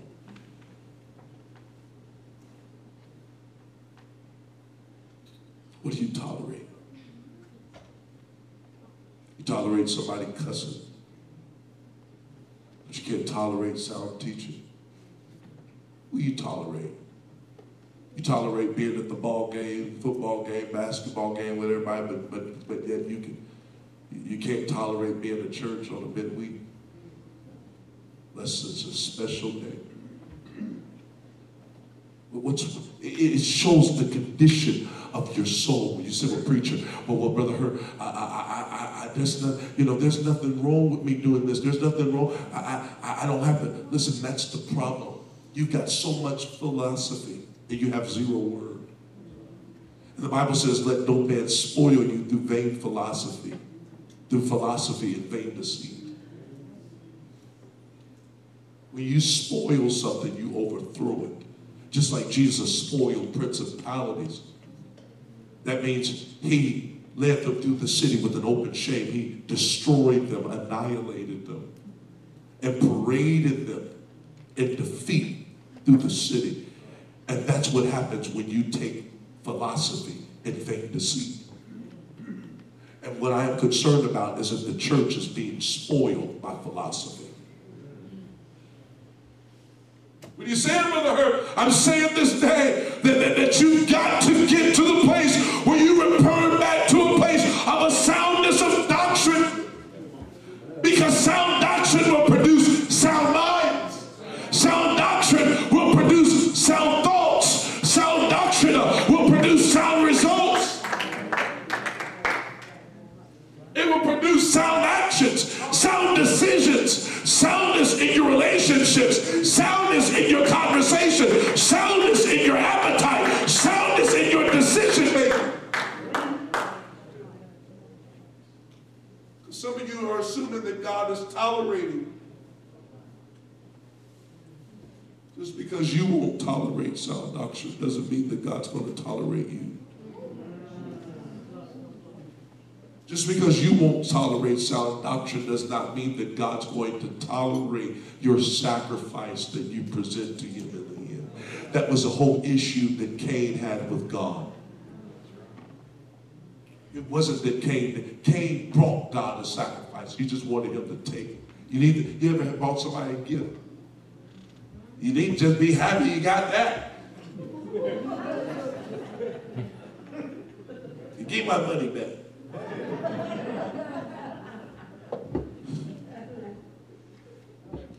How you gonna ask for a gift? How you gonna, I give you a gift and you gonna tell me, take it back? I don't want this? Oh yeah. We look at that as cocky. We get an attitude about that. God told Cain, I don't want that sacrifice. I want something that's gonna cost you something. You see, the thing is that when we won't tolerate sound advice, it's because we're no longer listening to it. And people who won't tolerate sound teaching, won't embrace it. What do you mean? I know just because you go to this church and this is your preacher, and this is your pastor, this is your teacher, your leader, that God is placing in your life, that doesn't mean that you're tolerating what he says. Doesn't mean it. We can tell who is receiving what he's teaching by the fruit that's on your tree. If he teaches a series on, loving your wife and loving your husband, and next year you still acting like you were this year, you acting like y'all with the WWF.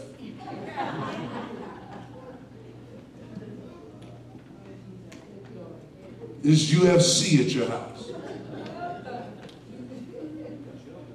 I can tell that you're hearing what he's saying. You're amen-ing him. But I've seen people amen good preachers and you go cuss somebody out. With the same tongue they talk, with the same tongue that they use to speak in tongues with.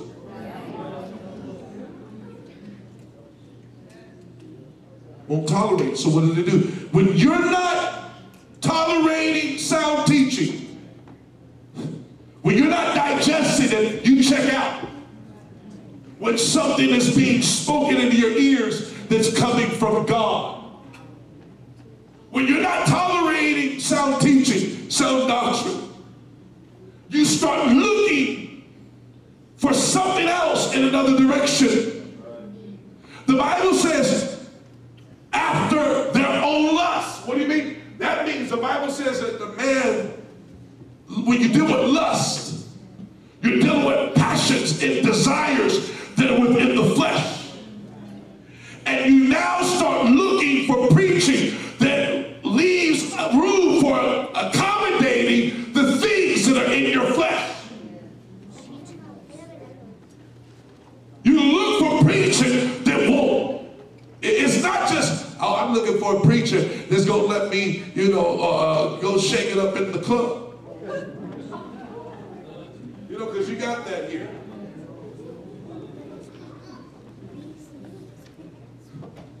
I'm looking for a preacher that's going to let me, drink a little bit of wine or drink me some rum. That's not the only itching ear preaching there is. When you deal with itching ears that deals with seeking out the preachers that deal with you according to the lust of your flesh, you're dealing with something that makes room, that accommodates and won't touch the accommodations that you made for your flesh. And what I've come to tell you this night, God says, I'm not making no accommodations for nobody's flesh. He said, all flesh is grass, and all flesh has got to die.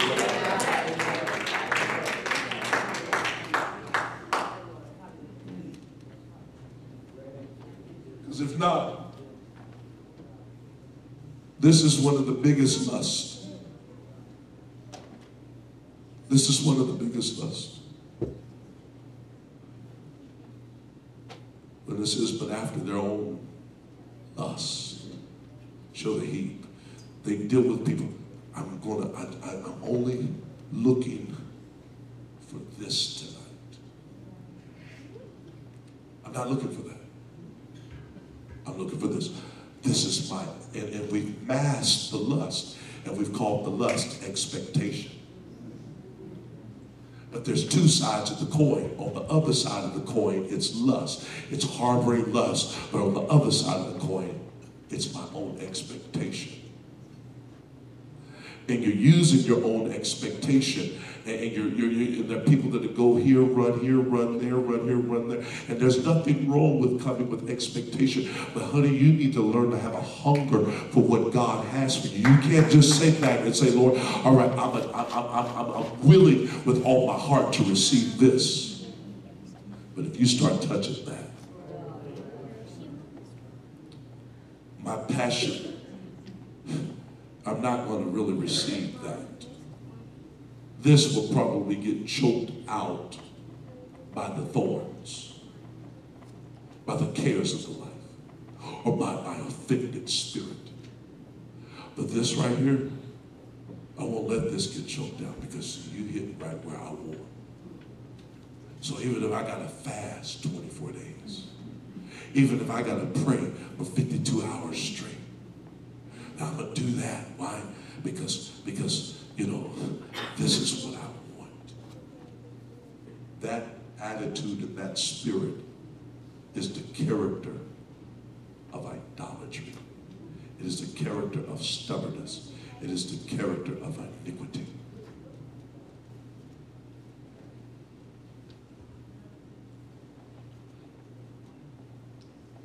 And tonight,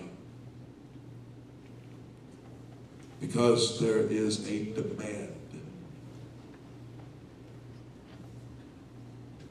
there's supply. Supply is made because of demands. And when people have demands because of the lust of their flesh, then the enemy begins to supply preachers and teachers that will give to you what will accommodate your demands. And I've come to tell you this day that the only way that you're going to be able to make it in this hour is you've got to die. You've got to die. I've been in too many meetings where I've seen God.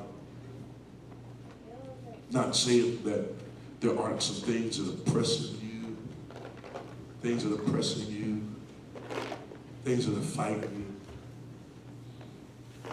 But I'm telling you that something starts coming into alignment when we start embracing. You want soundness to come to your life? How do you embrace sound teaching? How do you embrace sound advice? Because today, you may say, Brother Hurt, you don't understand the things I've got going on in my family. Listen, I've seen it where God, you got this person right here, Lord, I'm dying, but I'm a focus on what you want. And while you're doing that, God starts dealing with stuff that you feel is completely irrelevant from the main issue. You know, for instance, when we take prayer requests, are there any pressing needs? And I found that the things that may be pressing us may not be the things that are pressing God. That's why some people don't speak in tongues when they pray. They speak in English. Why? Because they're more concerned about saying what they want to talk about than they are concerned about saying what God wants to talk about. I told the church the other day at a seminar I was doing, I said, one of the men got up and, he said, well, I don't speak in tongues like that when I pray. He was like, I think praying in English is better because he said, when I pray in English, at least I know what I'm talking about and I get to speak on all the things I know that's going on. If a person all they do is just pray in English and never pray in tongues, they're selfish.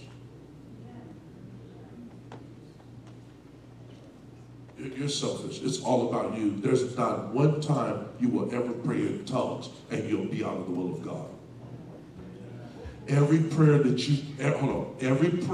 you pray in tongues will always be in the will of God.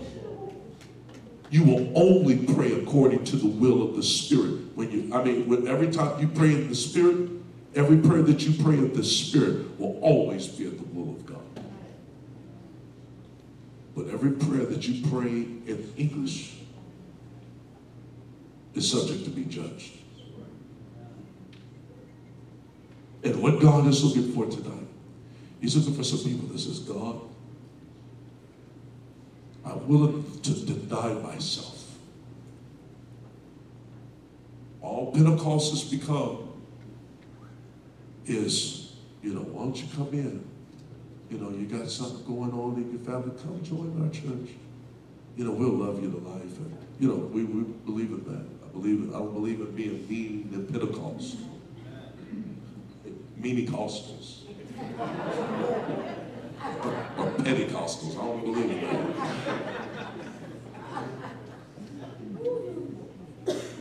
But, hey, what can we do to make life better for you? And we're trying to put this fake mask on to the world that we really love them when we don't even love each other.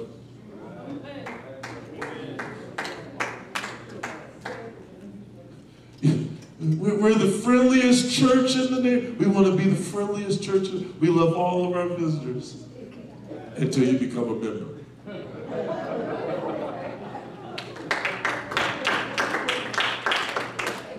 It's like an initiation.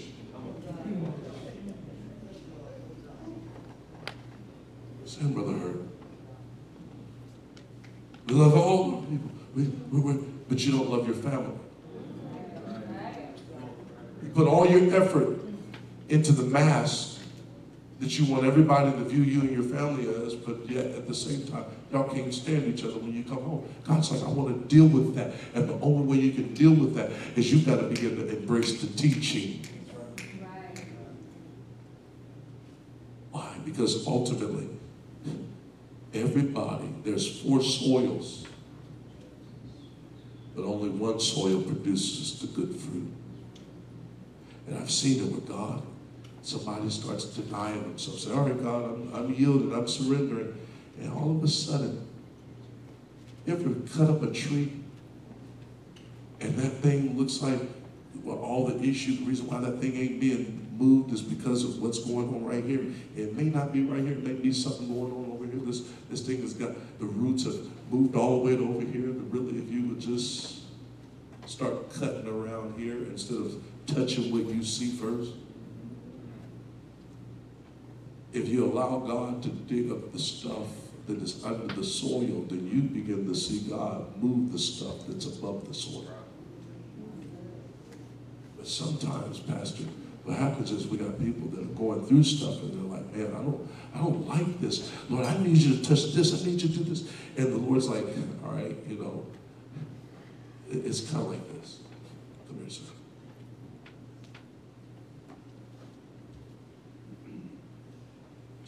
Hold this right. Man, God, hold that right there. God, I just need you to lift this up towards heaven. I need you to feel it, God. I need you to, I'm broke, Lord, I need money. I want to start talking about things you need money for. Naturally, what people normally need money for. Come on. House. Come on, I need it. Kids. Come on, that's it. Food. College. Clothes for my wife. Come on. Amazon. Credit cards. Debt. You need a financial miracle, don't you?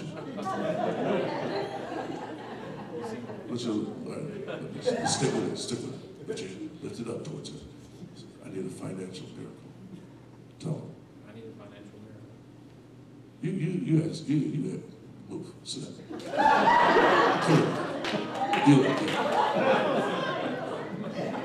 She's the one that's got the needs.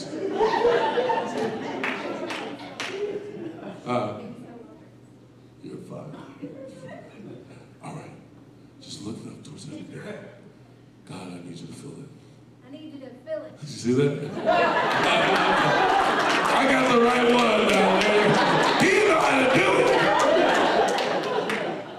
All right, lift it up towards her.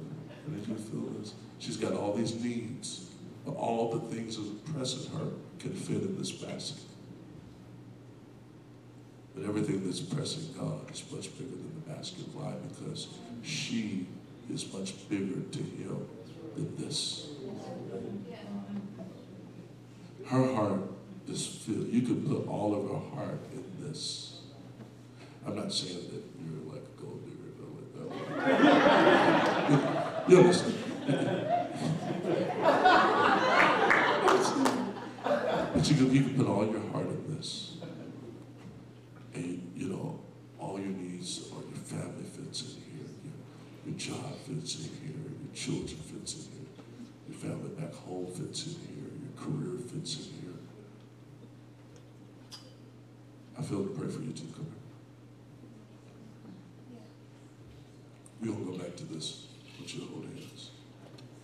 I want you to lift your hands. The Lord said that you're waiting for this door to open. There were some promises that were made to the both of you. And there was a move of faith and great expectation in everything that was spoken. It seems like only a third has been actually performed. There's a frustration that is there because it's now got you guys questioning whether or not you're in the perfect will of God. But I've come to tell you this day, the Lord says that because of the things that were delayed in the last half of the year, the Lord told me to tell you, he said there's going to be a revisitation again. And the very thing that was shut in your face is going to open. The Lord told me to tell you this day, he said, do not regret nor resent the change. For the Lord said, I not only did that to move on things naturally, he said that I also did it that I would change things with you guys spiritually. There's a healing emotionally and spiritually that is coming to you and your family. The Lord told me to tell you, brother, I don't know who you are, but the Lord says you're very loyal. And the thing is that you don't like to feel like you've abandoned your post. You don't like to feel like you've betrayed or you've abandoned. You're the guy that if you commit yourself to something, you're going to give it everything you've got. And right now you feel like you're in a torn place. But I've come to tell you this day that the Lord says, I am going to move on your behalf. The Lord says that he knows how to turn the hearts of kings. And the Lord says that if you submit yourself to the will of God, the way you thought that certain things were going to fall out a particular kind of way, you kind of had a scope on what life was going to look at. Like 5, 10 years ago, you had this vision that life was going to be a particular kind of way. And now all of a sudden, it feels like there's a detour. But I've come to tell you that the Lord knows how to perform what he showed you in the dream. He knows how to perform it in a way that may look completely different. The process looks completely different than your expectations or the dream, what he showed you. The expectations of how he's going to perform that may look completely different. But I'm telling you that in the next coming year, you're going to begin to see things fall right in place. You cannot allow your heart to become so focused on what is being held up that you miss what God is doing right now. For the Lord says, I'm doing things beneath the soil. I want you to stretch your hands towards this couple. Father, in the name of Jesus, hallelujah.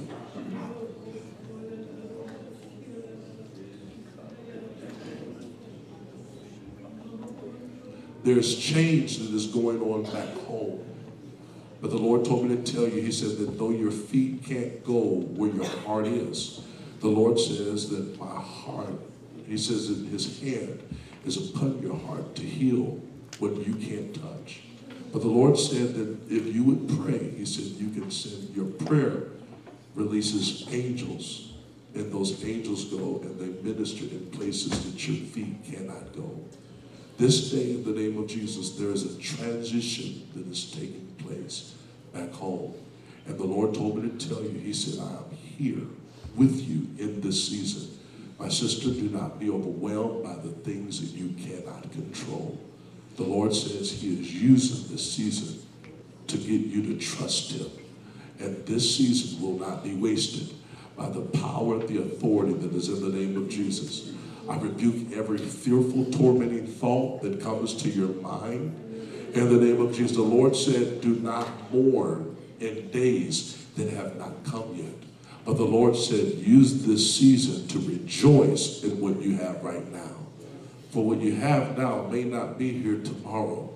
That's why you rejoice in what you've got now, so that when tomorrow comes, you don't regret that you did not rejoice. But the Lord says you're going to see the glory of God.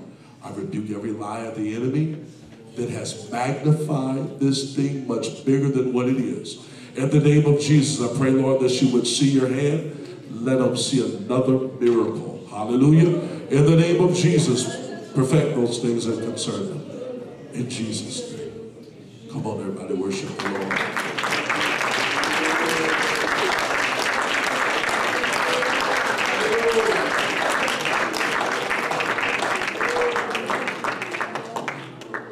Thank you, Jesus.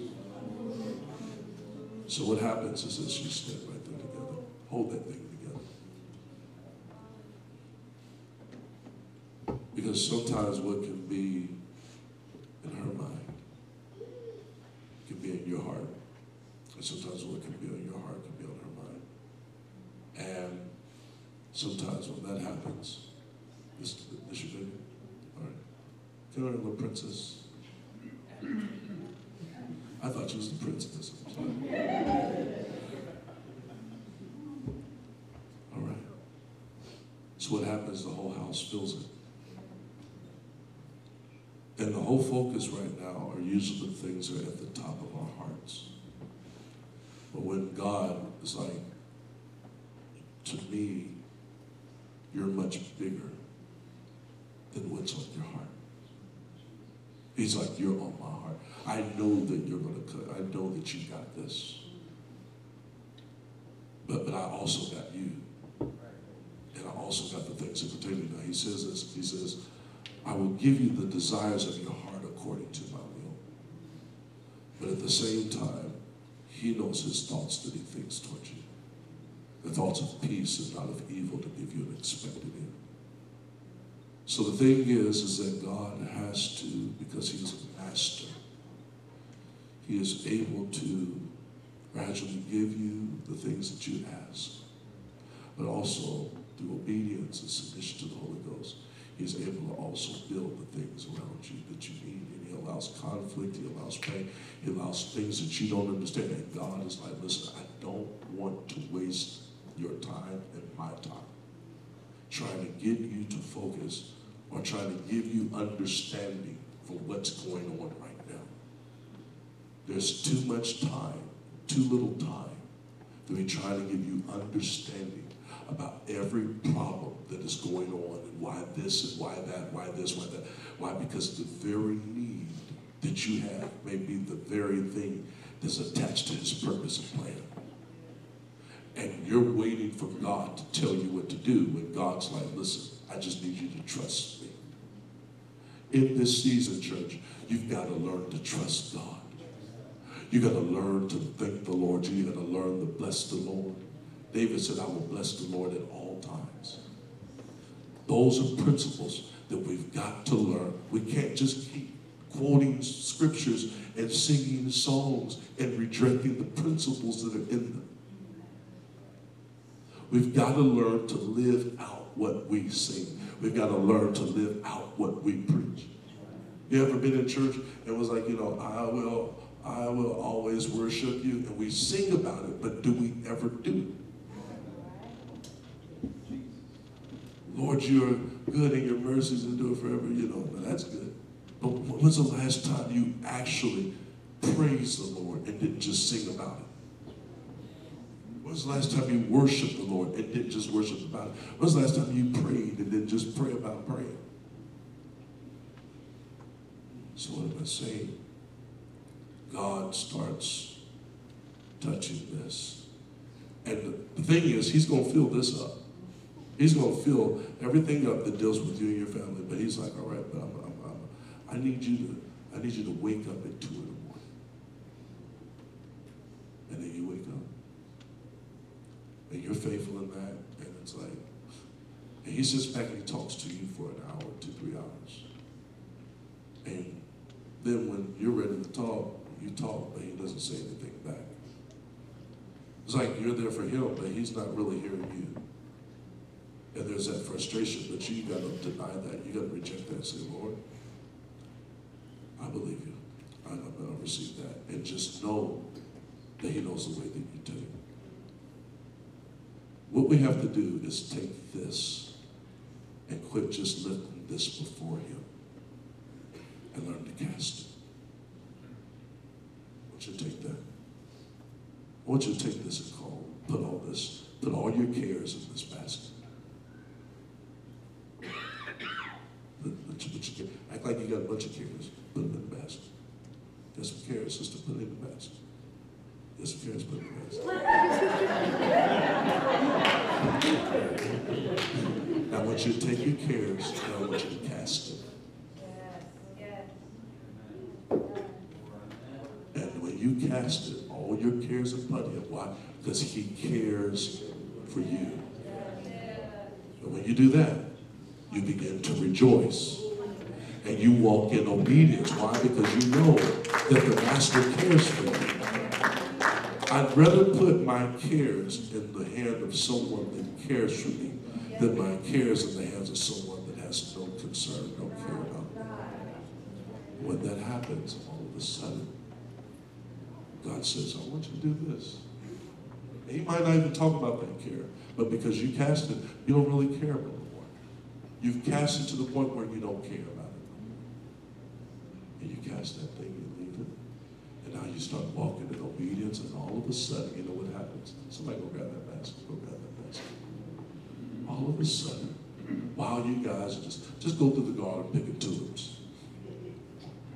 Pick tulips. Work in the vineyard. Work by the sweat of your brow. And all of a sudden, while you are doing the will of God, God shows up and says, hey, I got something for you. And everything that you've been praying for is in that basket. And God is supplying. But it was because you became focused. And the thing is this, you see. Give me that basket back. The thing is this, church, is that there are hard times that are coming, yes, but the Spirit of the Lord is here. And the Lord is coming back too. So therefore, we're not looking for the hard times, we're looking for the Lord that's to come. We're not looking for the problems, we're looking for the promise.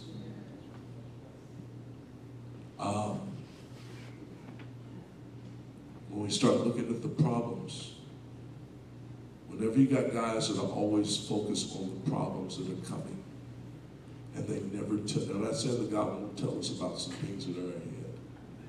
But when all you see is nothing but problems and you see no promise, then we're creating a culture for people's hearts to fail them for fear of looking after things that are coming on the earth.